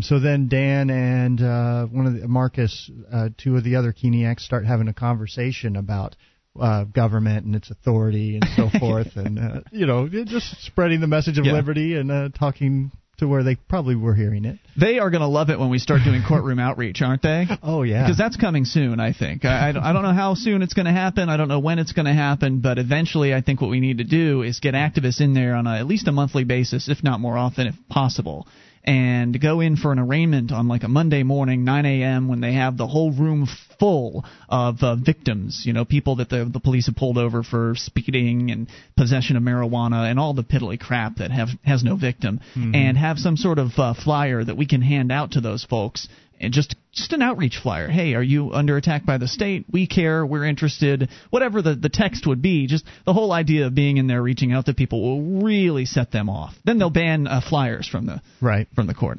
So and then they'll ban flyers from the building when we go downstairs and hit them as they're coming in. And then what are they going to do when it's out on the sidewalk? It's all city property. They could ban it. They could just ban anything anywhere. Yeah. No leafleting. So the police finally show up. You called them. I called them, yeah. I called the business line and asked for an officer to come out and respond. So you didn't call 911? No. Because in New Hampshire there's a law, if you make a non-emergency call to 911, they can charge you with that, and it wouldn't surprise me that they would try and pull something like that. Let's see. So the cop that responds walks through the lobby and then leaves. First floor lobby? No, the upstairs lobby. He did apparently. come. Okay. I never saw him. I told the police who I was, so he could have said, "Hey, is Sam here?" Didn't bother to do that. Left. I call back to the police station. I'm like, "Where is this guy?" Well, he came through and didn't see anybody. Well, I need him. How am I supposed to know who he is? There are other police officers coming in here for court. He made no effort to seek me out or anything. The room's not that big. The customer service stinks. Well, too bad. Pay your taxes, citizen. So eventually he comes back and walks in as the bailiff is trying to pull the court documents from my hands that I'm in the middle of reviewing. You weren't done, but he was going to insist that you were. Yes, because they didn't. The clerks were just too busy to stand there and watch me, look through the records. And they wanted them back, and they were not going to let me see them. They were not going to let me photograph them. And the all police contrary to the officer law comes in. Yeah, police officer comes in and says, "Are those their documents?" And then he helps the bailiff rip them from my hands, give them to the clerk, and he says, "Well, I explained this is he's against not unbiased the law." Or anything. He says, "Well, we can go out in the hall and talk about it," and then walks out. So he wanted you to follow him. Yeah, well, I'm not leaving there because, I still have business with the court, and I'm trying to explain that this bailiff is acting in a disorderly manner, stepping on my foot. He hit my hand. He got in my face. He was raising his voice. He was acting unreasonably. Had they never had any of these issues in the first place, had they allowed cameras in the court lobby in the first place, had they allowed cameras in the courtroom, no problem in the first place, none of these consequences would ever have befallen them. No. None of them would have. Had they allowed you to just come in and take those pictures, as you said, it would have been 10 minutes. You'd have been in and out. Of course, you would have had to take the pictures because they never would have arrested you in the first place if they had allowed this to happen. All of this is a great example of what you resist persists. Yep. They are continuing to do violence. They are continuing to harm activists. They're continuing to harm peaceful people that aren't activists. And as long as you said, as long as they keep up this behavior, as long as they continue to initiate force, we will continue to bring cameras around and continue to be a thorn in their side because somebody's got to do this. They're breaking the law. That's why. Well, they are breaking. There's that too. There's more to this story, right? There is. All right, we're going to get back to it here coming up in hour 3. Also, we're going to take your calls. So we'll take some calls after the news, and then we'll jump back into your story. You can hang out for a little bit, right? Sure. Okay. More on the way here with Sam, and if you're holding on. By the way, I got the quote from the cop. I got the quote from the cop on the radio after he left, after he had talked to you. I've got the exact quote here. We'll read that in a few moments. It's Free Talk Live. Attention, all active duty members and veterans of the U.S. military. Your proud service to your country entitles you with the right to participate in special VA loan programs with benefits not available to the general public, like the ability to purchase a new home with no down payment or mortgage insurance, or refi with cash out, up to 100% of your present home equity with less strict credit criteria. You are entitled to these benefits. Review them online at varadio.com. This is Tim Lewis from iFreedom Direct and a veteran of Operation Iraqi Freedom. I want you to know that as a member or veteran of the United States military, you've earned special rights and privileges. On your feet! And get the details at varadio.com. iFreedom Direct Corporation is a private lender approved by the VA and licensed in most states. In certain states, certain restrictions and limitations apply. For a current list of licenses, disclosures, and all benefits, go to varadio.com. varadio.com. This is Free Talk Live. You can bring up whatever's on your mind. Just dial toll-free to 1-800-259-9231. It's the SACL CAI toll-free line tonight. It's Ian with you. And Sam. And Mark. And you can join us online at freetalklive.com. All the features we give away, so enjoy those on us as we launch here into the third hour, taking your calls about anything. We'll continue Sam's story here in a little bit about how he was assaulted and threatened, and some of the other activists were also similarly assaulted and threatened today. Is when they touch your stuff, that's assault, right? Not battery? No, I tried to get this out of the police officer at the station. I asked him, if I snatch that piece of paper out of your hand, is that assault? And he said no. So, well, is it battery? And he said no. So is it a crime? And he wouldn't answer. He wouldn't tell me what it was. But I'm not going to snatch the piece of paper out of his hand and watch him do nothing. And he wasn't, willing to really go into detail on that. We'll get back to your story in a moment. Let's go to your phone calls, though. Dan and the rest of these guys have been waiting patiently. Dan, you're on Free Talk Live in New York. Hello? Hey, Dan, you're on the air. What's on your mind tonight? I just want to say that I've really enjoyed listening to you guys. Well, thanks. Do you have anything you want to talk about? I could apologize for voting for Obama. That's all right. Mark voted for George Bush once or something, didn't you? No, I voted for Jeb Bush once. Oh, okay. That's bad enough. Yeah, it's not great. We've all made mistakes. Well, I don't.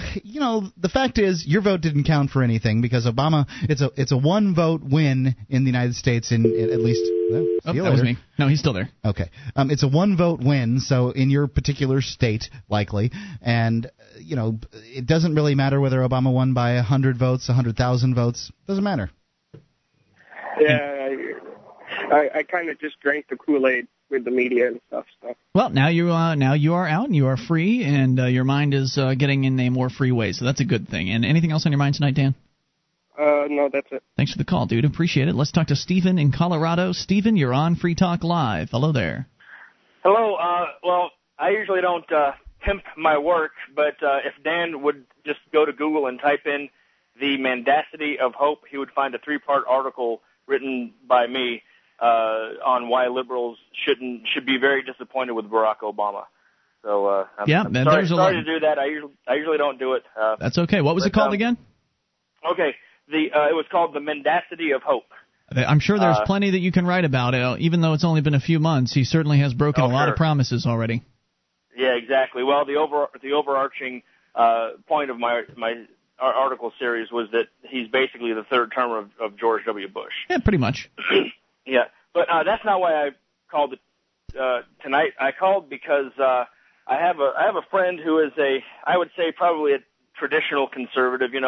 Not so excited about McCain until Palin signed on, then got pretty excited. You know what I mean? But overall, not very, very thrilled with the Republicans at all.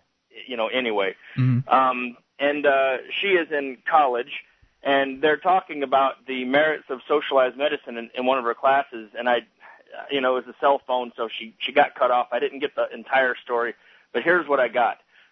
She's taking this class. They're talking about socialized medicine, socialized healthcare, and I guess it's the economic aspect of it, but also where the rubber meets the road aspect. Also, it just gives the colleges a venue, and the colleges are a venue to promote socialism, and so inevitably they're talking about this.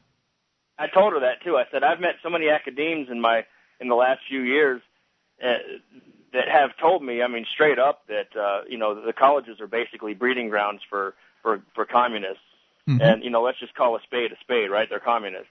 And she said that of 60 people, they had to write this report, and of 60 reports, 2 of them, hers and another girl's, were against the idea of socialized medicine.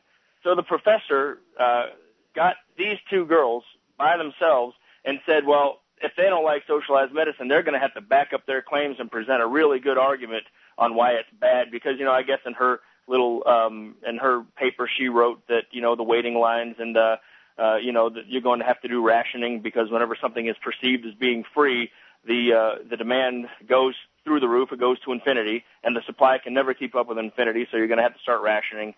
This leads to the waiting lines and so forth, like we see in Canada. And, so she started asking the professor, how come you're not badgering the other 58 people who agreed with you? How come you're only badgering us and making us provide sources and things like this? So I guess in a way I'm calling to ask for advice on where to go, for information on one hand, and on the other hand also just to speak, to the idea that the university system is basically just nothing but status brainwashing. Well, there are some exceptions, I think, out there. Obviously, we had Walter Block on with us as a guest a few weeks ago, and he's in the university system. So clearly within the system there are a few exceptions to the rule, but generally it's a very statist system. Sure. Whether the person is promoting socialism or they're promoting fascism or whatever it is that their particular political belief system is that they want to indoctrinate the youth with, it's usually statism. But that said, you're looking for information as far as things that she could cite. I gave her Mises. I just told her, I said, go to Mises.org. There's a search function there. The Ludwig von Mises Institute. Yeah. Of course, you guys mention it quite often on this show. And I think Lou Rockwell. There. I think LouRockwell.com. Or maybe Strike at the Root. The time we got cut off. Okay, well, I understand that she's going to want to go and find sources and things like that, and cite statistics and all that. But it seems to me the most persuasive point on this in any issue of freedom is the freedom issue, and the point that that with socialized medicine, there's force being applied in this particular market, and it's just not nice to threaten people in order to get them to do something for you. And if there's a right to health care, then that suggests that you have a right to somebody else's labor, because if there's a right, that means somebody has to provide it, and there's not robots out there that are going to do it for you, so it's going to be a human being. So sure. I would cut down to those talk about striking the root. I would strike to the root of the issue of human freedom. Sure, yeah, that's a good point. And I did think about that, but as I said, she was driving through a canyon, so we got disconnected. All right. But I did think about that because, just like in the Monty Python skit, there's the violence inherent in the system. It's just not a funny cliche. It's actually true. I mean, you can't name. None of your callers can call in tonight and name a single government program that doesn't have it at the very heart of it, violence or the threat of violence. No doubt about it. Any other thoughts for us tonight? That's about it. I just want Sam to get back to his story. That was really interesting. We'll get to that. Thank you, Stephen, for the call. Let's talk first to Brad in California. You're on Free Talk Live. Hey, Brad. Hey, how's it going? What's on your mind tonight? Well, I have a pretty good story about California's government. Okay, sure. So you guys are aware that we're currently about, I think, $24 billion in debt, right? You mean the government of California? Not you. You personally aren't in debt. Oh, yeah, my mistake. Right. Anyway, so around Los Angeles, we just had the big Michael Jackson memorial and everything, right? Uh-huh. So I heard. So there was a lot of cops and security, doing security for the place, and they decided they were going to buy them all lunch. So originally, they're going to get it from Subway, which would have been, fairly inexpensive.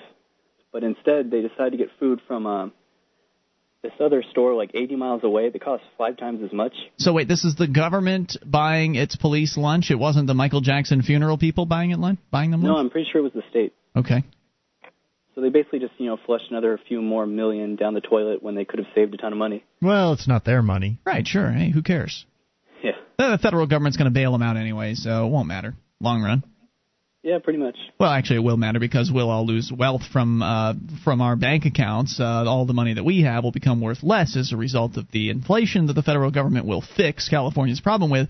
And how long they can continue going back to the federal government is going to be another question. Where that will all lead when California can't pay back the loan, I don't know. What will happen politically to California if they become in debt to the federal government for bailing them out of their financial troubles? I mean, we know that the federal government took over GM. They took over GM. They're now operating a car company. Could the federal government take over California even more so than it currently is? I mean, the feds kind of already own the states in a way because the states basically bow down to the feds and they do whatever, they grovel at the feet of the feds in order to get cash, payments and handouts. But if it's a loan situation, how will that change the allegiance to the feds? I mean, it's more leverage, but right. They're still going in doing DEA raids on going against the will of the state. So I don't know. What are they trying to gain from this? I don't know either. It's just collapse of the government, and they don't want people to lose faith. So is there more, Brad? Did you even start your story yet? That's about it. Okay, thanks for the call. I don't know where I am tonight. But we are going to get back to Sam's story here in moments. 800-259-9231 of how he was assaulted today. Him and a group of activists attacked by the court security officers. This is Free Talk Live.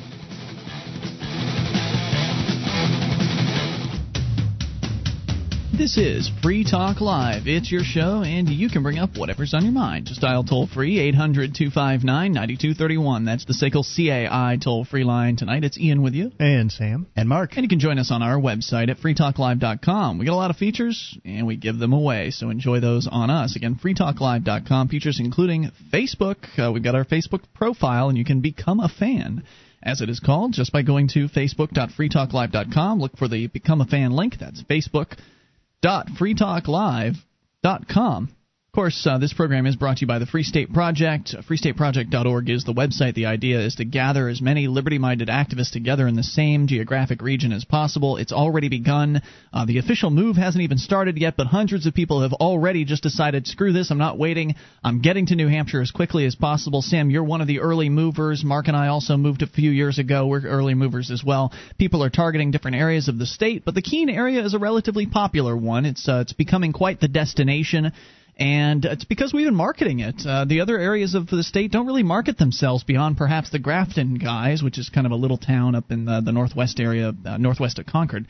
But as far as a city destination, Keene is being marketed fairly heavily, and it's starting to work out. It's my understanding that you and another one of the activists went out to Taproom Tuesdays last night, which is the Manchester being the big city with 100,000 people living there, just within the city limits. There's more on the outside, obviously.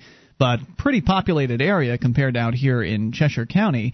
And they said, I think I heard that there were only about 40-something people at Taproom Tuesdays. Yeah, no, they told me that was a light night, that normally there's more folks, but we were similar comparative in size. Yeah, that's what I'm thinking, is that Keene and its social Sundays, which is our weekly social gathering, is starting to catch up. We're not quite there to Manchester's size yet, but we're getting there. There are several activists in the last few weeks who have moved from Manchester out here to Keene, and more are planning to do that. And people are coming in all the time. I think I heard somebody today say they were coming into Keene. When we talk to people about where they're thinking about moving, Keene is on the top of their list of options that they're looking at. So if these bureaucrats here in the Keene area think that this is it, if these bureaucrats that are trying to ban cameras from all of the city offices, which is what you found out today, and that are preventing people from engaging in the freedom of the press, threatening people with arrest, if they think they can just keep getting away with this and that there won't be an increase in activism as a result, they just aren't paying attention. Aren't they reading our blogs? I know they are. They are. The lady, the assistant city manager, came up and said the only thing that she was disappointed in from the tax story where you went in and paid with dollars. This is the same lady that told you to stop recording? Yes. Okay. She was upset that somebody referred to her as the middle-aged lady. So now that wasn't in the video. I think she was actually reading the Free Keene forum about that post. Yep, that's where that was. So they read the forums, they read the blogs. You'd think they'd make the connection because we've made it explicitly on the blogs at freekeene.com saying, look, you guys are just attracting more people to this area with this behavior. When you crack down on activists, when you throw Andrew Carroll in jail for 9 days for having marijuana bud in his hand, when you throw Sam in jail for 58 days for filming in a courtroom and not giving his name, when you throw Dave Ridley in jail, there's videos that are made, that are posted online, that promote Keene, that point out the tyranny that's happening here, that get people excited and get them to want to come here and join in this movement. If they wanted to extend their power, if they wanted to lord over people for as long as possible, they would ignore us. And we've made it clear, so I know they've read them, but they just can't help themselves, can they? Whenever a camera comes in, they've got to do something about it. It's their authority. I mean, that's what everything rests on, and that's what we go in to really question and show people, and that's the one thing that they'd have no choice. So it doesn't matter what the words on paper say, what their supposed rules say. It doesn't matter that the highest law of the land, according to them, the Constitution, says there should be freedom of the press. It doesn't matter that the New Hampshire Constitution also enshrines the freedom of the press, probably even better than the U.S. Constitution. That's correct. It doesn't even matter that their own statutes say that you're allowed to come in and record to videotape or to photograph the documents. You'd gone into the bureaucrats today, into the offices today, brought some activists, brought some cameras to open up some of the files and to take a look at them, and they had a real problem with it. In fact, it got to the point where you called the police down. They were demanding you turn off the cameras. They were demanding you, saying you couldn't even photograph the documents, even though the law says you can, just contradicting themselves all over the place. You call the cop down there. The cop comes in. He refuses to do anything. In fact, he assists them in taking the papers from your hands. You had gotten the court documents that you were looking at. While you were looking at them, you hadn't finished with them yet, and they were still open for business, so you should have been able to. They snatched the papers out of your hands, and I think that's where we left off the story. The cop walked out of the room saying you could come out and talk to him outside. Yeah, so I stayed in there. I wasn't about to leave, and we were still also waiting for this hearing at 3 o'clock, where the judge was going to decide if we could photograph the documents like the law says. So 3 o'clock rolls around after nothing happens, of course. So about 3:10, I go back up to the window again, and hey, what's going on? Oh, we have another hearing. We can't get to it yet. And then eventually they come back and say, oh, you can't do this today. And here's the clerk of the court's number. You'll have to call him and schedule an appointment. And again, I ask, well, where is that exactly in this law? A special appointment to come in and photograph the paperwork. Yeah, because, they've created all of these unlawful rules. Yeah, it says in their law cameras that any day that they're open, you can come in and do that. Yes. But now you need an appointment. And special permission, and they have to arrange all of these things, apparently. It's absurd. Yeah. So then I call back to the chief of police. I ask for the chief and get directed to one of the lieutenants, and they tell me I can leave a voicemail. So I leave him a voicemail. He doesn't call me back. Another 30 minutes goes by. Eventually, I go back up to the window, and this is where the bailiff's getting just went nuts. He started yelling. I asked him to lower his voice. He tells me you can't stand up at the window. You can't. You better stop bothering these people. And you're bothering them telling now. me to leave. I explain. This is when I'm trying to get the order from the sign, and he's telling me, "Oh, you've already got one." I've never gotten a copy of that. Right. You've tried a couple times, I think. Yeah, and he let's see. They eventually he gets really upset. He grabs my arm. He's like, all right, that's it. One of them jerked me forward. The other one jerked me back. I almost fell to the ground just because they were yanking me around so much. Jeez. And the other bailiff goes, whoa, take it easy. Don't, And then, we don't need another lawsuit. Then they stopped and let me go all of a sudden. The other people in the room were just like, I can't believe that. And then they're jumping up saying, why are you assaulting him? What are you doing? Eventually I decide, all right, let's get out of here. Let's go to the police station since they're not obviously going to come here to fill out a report and do their duty as they swear an oath to uphold. Let's go down there and fill out the report. So wait, now filling out the report, it's just an administrative thing, right? There's no when you fill out a police report, they can look into it or not. They can just kind of shovel it aside and say, nothing here. There's no real action they have to take when you fill out one of their complaint forms, right? Correct. So we discussed that. When eventually I got the supervisor out, I asked why it took 45 minutes for a police officer to show up, why they ignored the second call. He said, well, I have no answer for that. How long did you have to wait before he came out to talk to you? 15 minutes probably.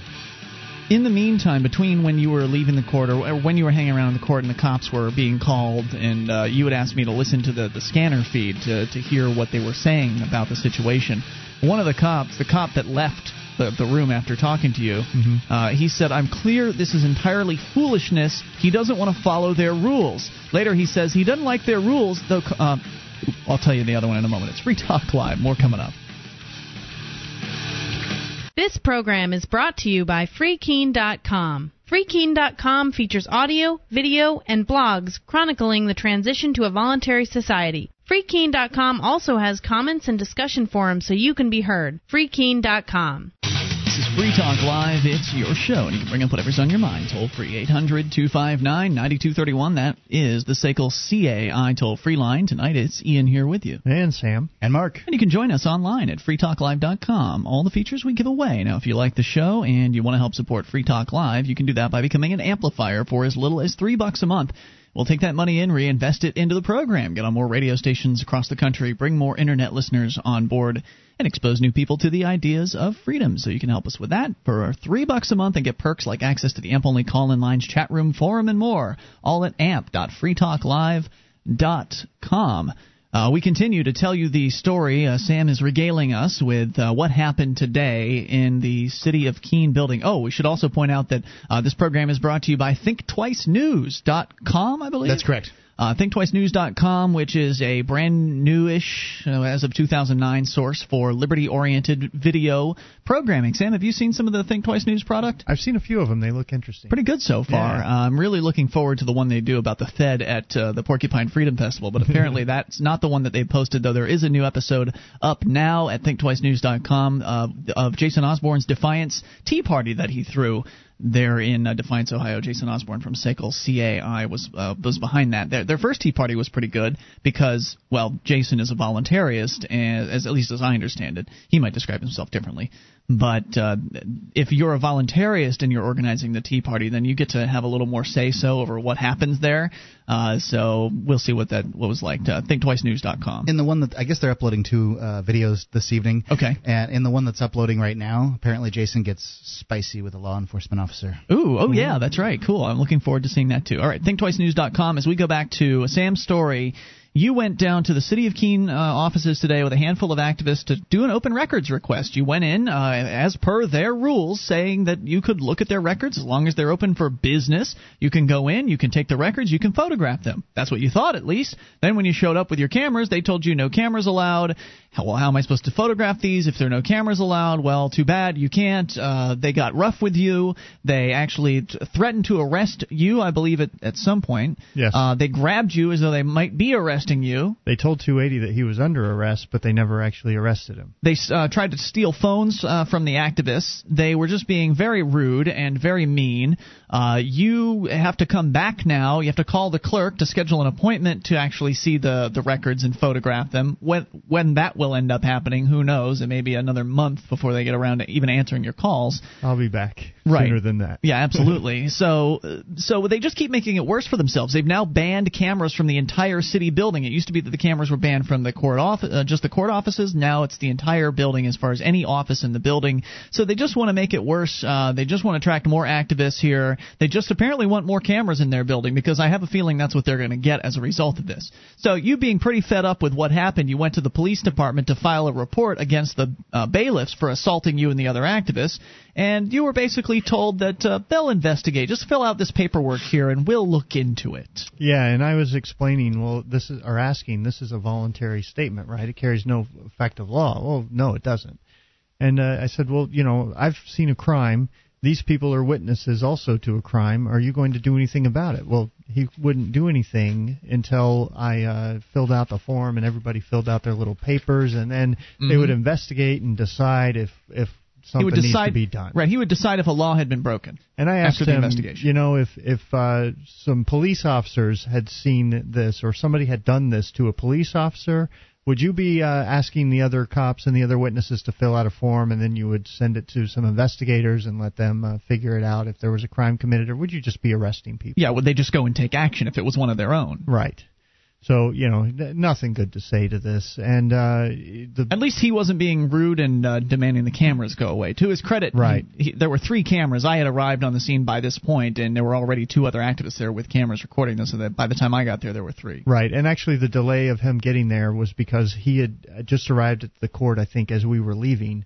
And I explained, the bailiffs attacked me. I'm not going to sit there and wait for him. They were getting extremely hostile, so I came to the police station, so he had to drive back out. So just as an example of the kind of good old boy mentality, the mentality of we're all on the same team versus them, the us versus them concept, that just to prove that point, here are a couple of the excerpts from when I was listening to the scanner feed to hear what the cops were saying. One of the cop that had left, or initially after you had talked to them, said, "I'm clear," and that's their code for saying that they're available for service. "I'm clear. This is entirely foolishness. He doesn't want to follow their rules."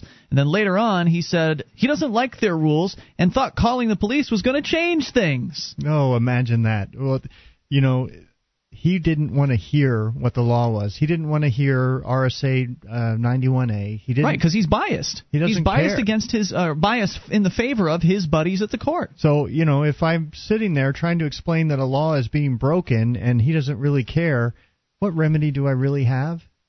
I mean, are the police coming out and serving people if it's one of their guys, they're not even going to look into the law. If they don't know the law, they're just going to say, well, I'm not going to look into that, and there's no problem here, and leave.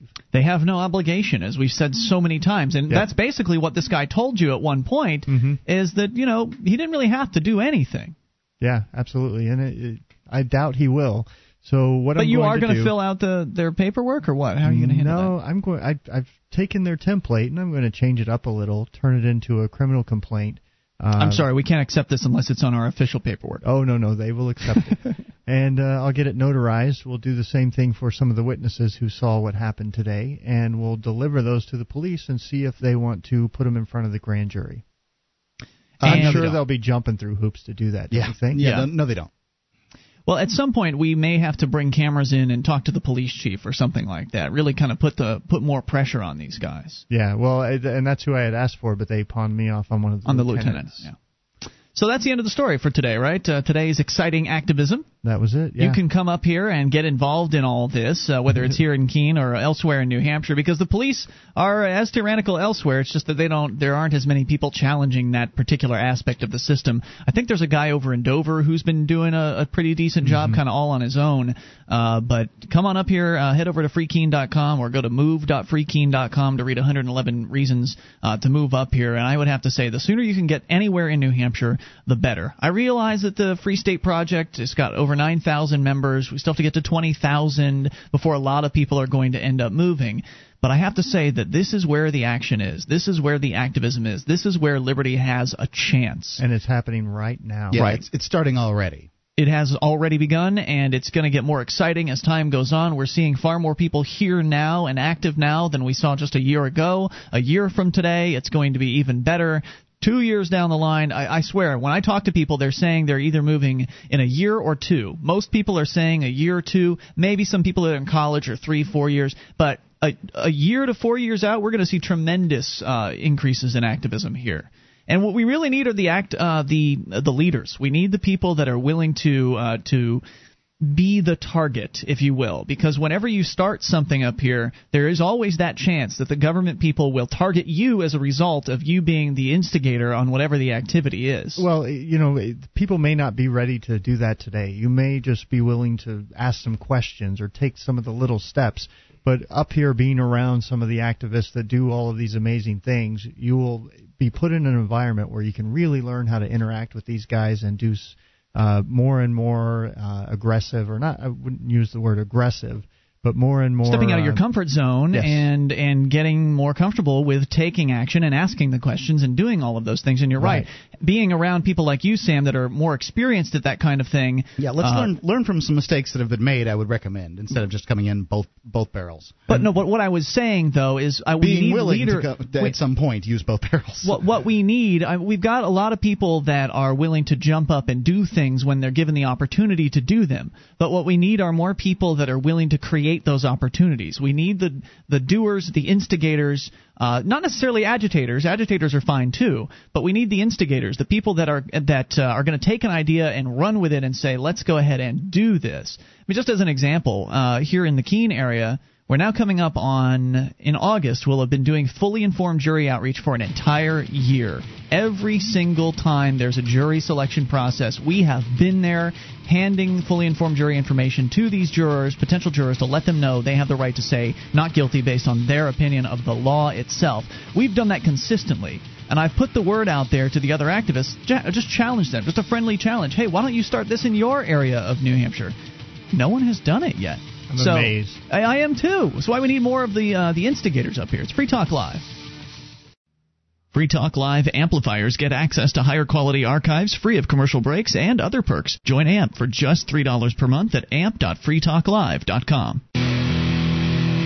This is Free Talk Live. You can bring up anything if you dial toll-free. 800-259-9231. We'll sneak your call here in the remaining moments of the program. 1-800-259-9231.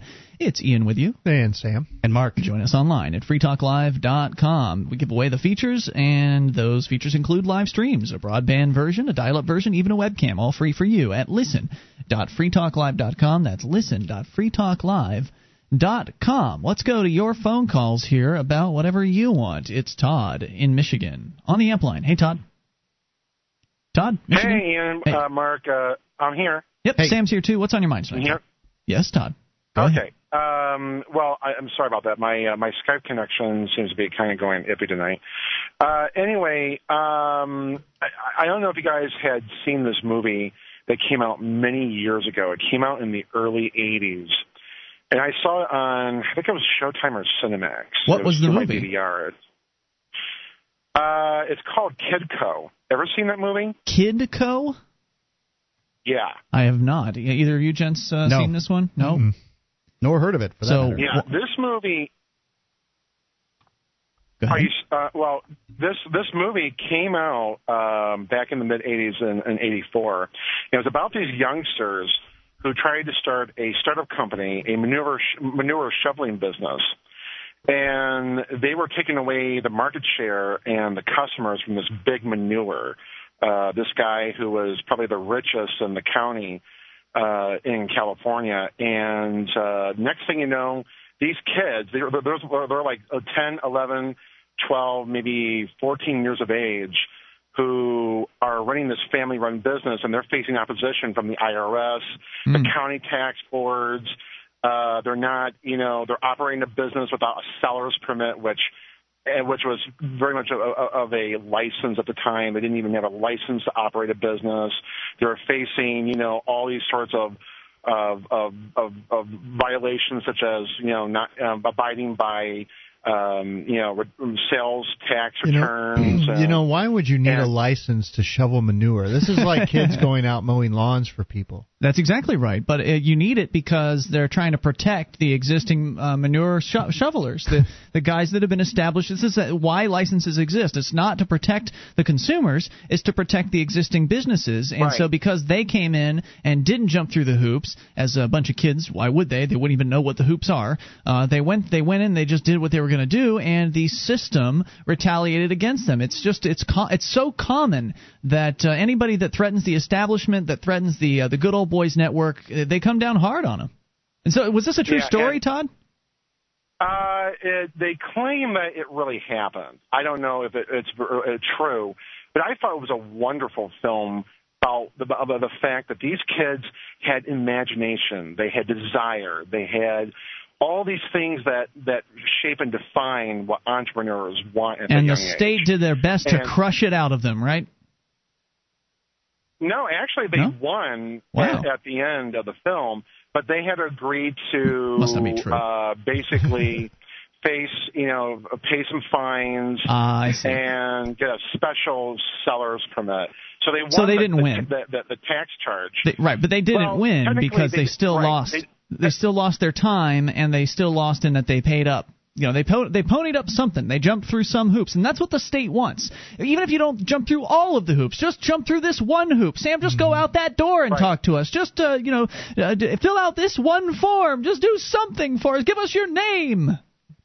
That kind of thing. And it was funny because they were actually the state was trying to charge them that they weren't paying their sales tax on the manure.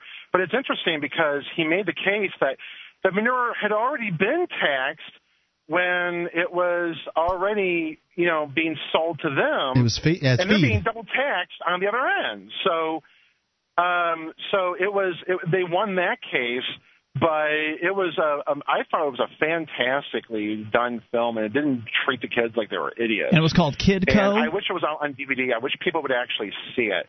But it's a fine example of what the state can do to even a bunch of youngsters who can start a business. It reminds me of very early age. Yep, it reminds me of the stories that we've read on this show about kids going out and starting like a lemonade stand and having the cops come up and demand they show a permit and shutting lemonade stands down. I mean, so it's not an uncommon story. It sounds believable to me, and I'm glad you called up. You said it was Kidco. Todd, thanks for the call tonight. I appreciate hearing from you. 800-259-9231. It's all about obedience. At every single time, every single issue, it's about you do as we say, or else. And you always lose. Whenever it's the state coming after you, it's always a loss, because even if you win the court case, you still lost your time. You're never going to get those 58 days back, Sam. Right. I mean, it was probably worth it to you in the long run because it helped bring more people here, and it was an interesting experience, and you got to grow personally while you were in there. You had a kind of a spiritual... They took my first spring in New Hampshire. I can never get that back. I never got to see all of the trees come alive, the place kind of shake off the winter, because I was locked in a cage with a view out the window of a concrete wall. I'll tell you, spring in New Hampshire really is something. Beautiful. It's amazing because you're knowing after you've seen it the first time, you know sort of what's going to happen, and that all the flowers are really going to be out, and it's There's just an not anticipation. It's not like Florida, land of flowers, where flowers are around all the time. It's like suddenly, boom, bam, there they are. The colors everywhere. Yeah. So, just to go back to something I was saying earlier about the New Hampshire and the Free State Project, this movement of liberty-minded people coming here and getting active for freedom.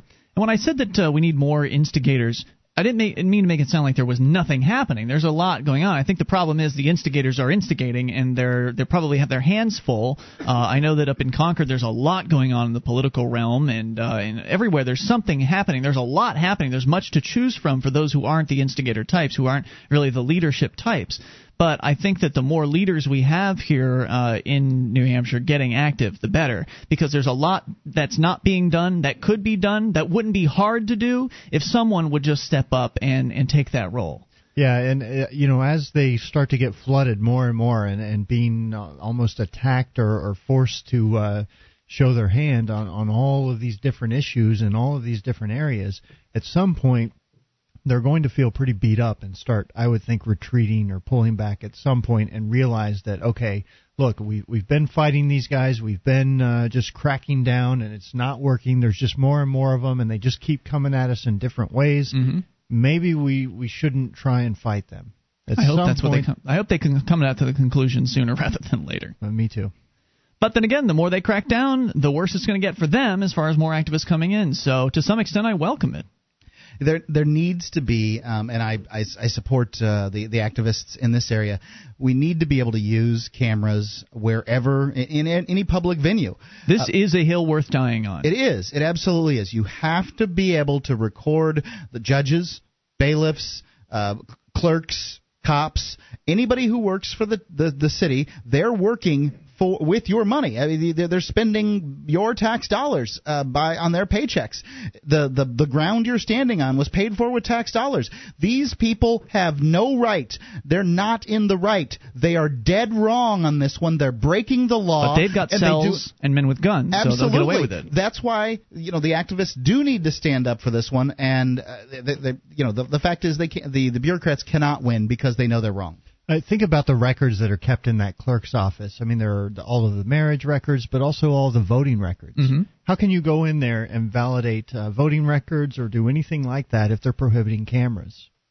How can you have freedom of the press if they're prohibiting cameras? It's such an absurdity, and it really begs for another bit of activism. So I know that you're going to be going back in at some point here, Sam, to follow up on the request that you had made, because you did put in a request at the clerk's office to get some paperwork from them. Correct. And you're still waiting to see the records in an appropriate manner at the court. Mm-hmm. So when do you think you're going to go back in? Is it next week or a couple weeks out? I'll have to call Larry tomorrow, the court clerk, find out when I'm allowed to come in during the business hours to film these things. And I'm also, the lawyer's coming out. We're going to go get the camera from the police department sometime later this week. They're going to let you have it? I think so. Okay. I think so. They want a copy of the footage. They just can't figure out how to get it off of there. So it's just way too newfangled and complicated for them. So it's pretty exciting. I think that this new ban on cameras in the entire city building is going to result in more activists coming in there with more cameras. At least that's what I think. That's what I think the response should be. You don't want these cameras? Okay, let's just bring some more in then.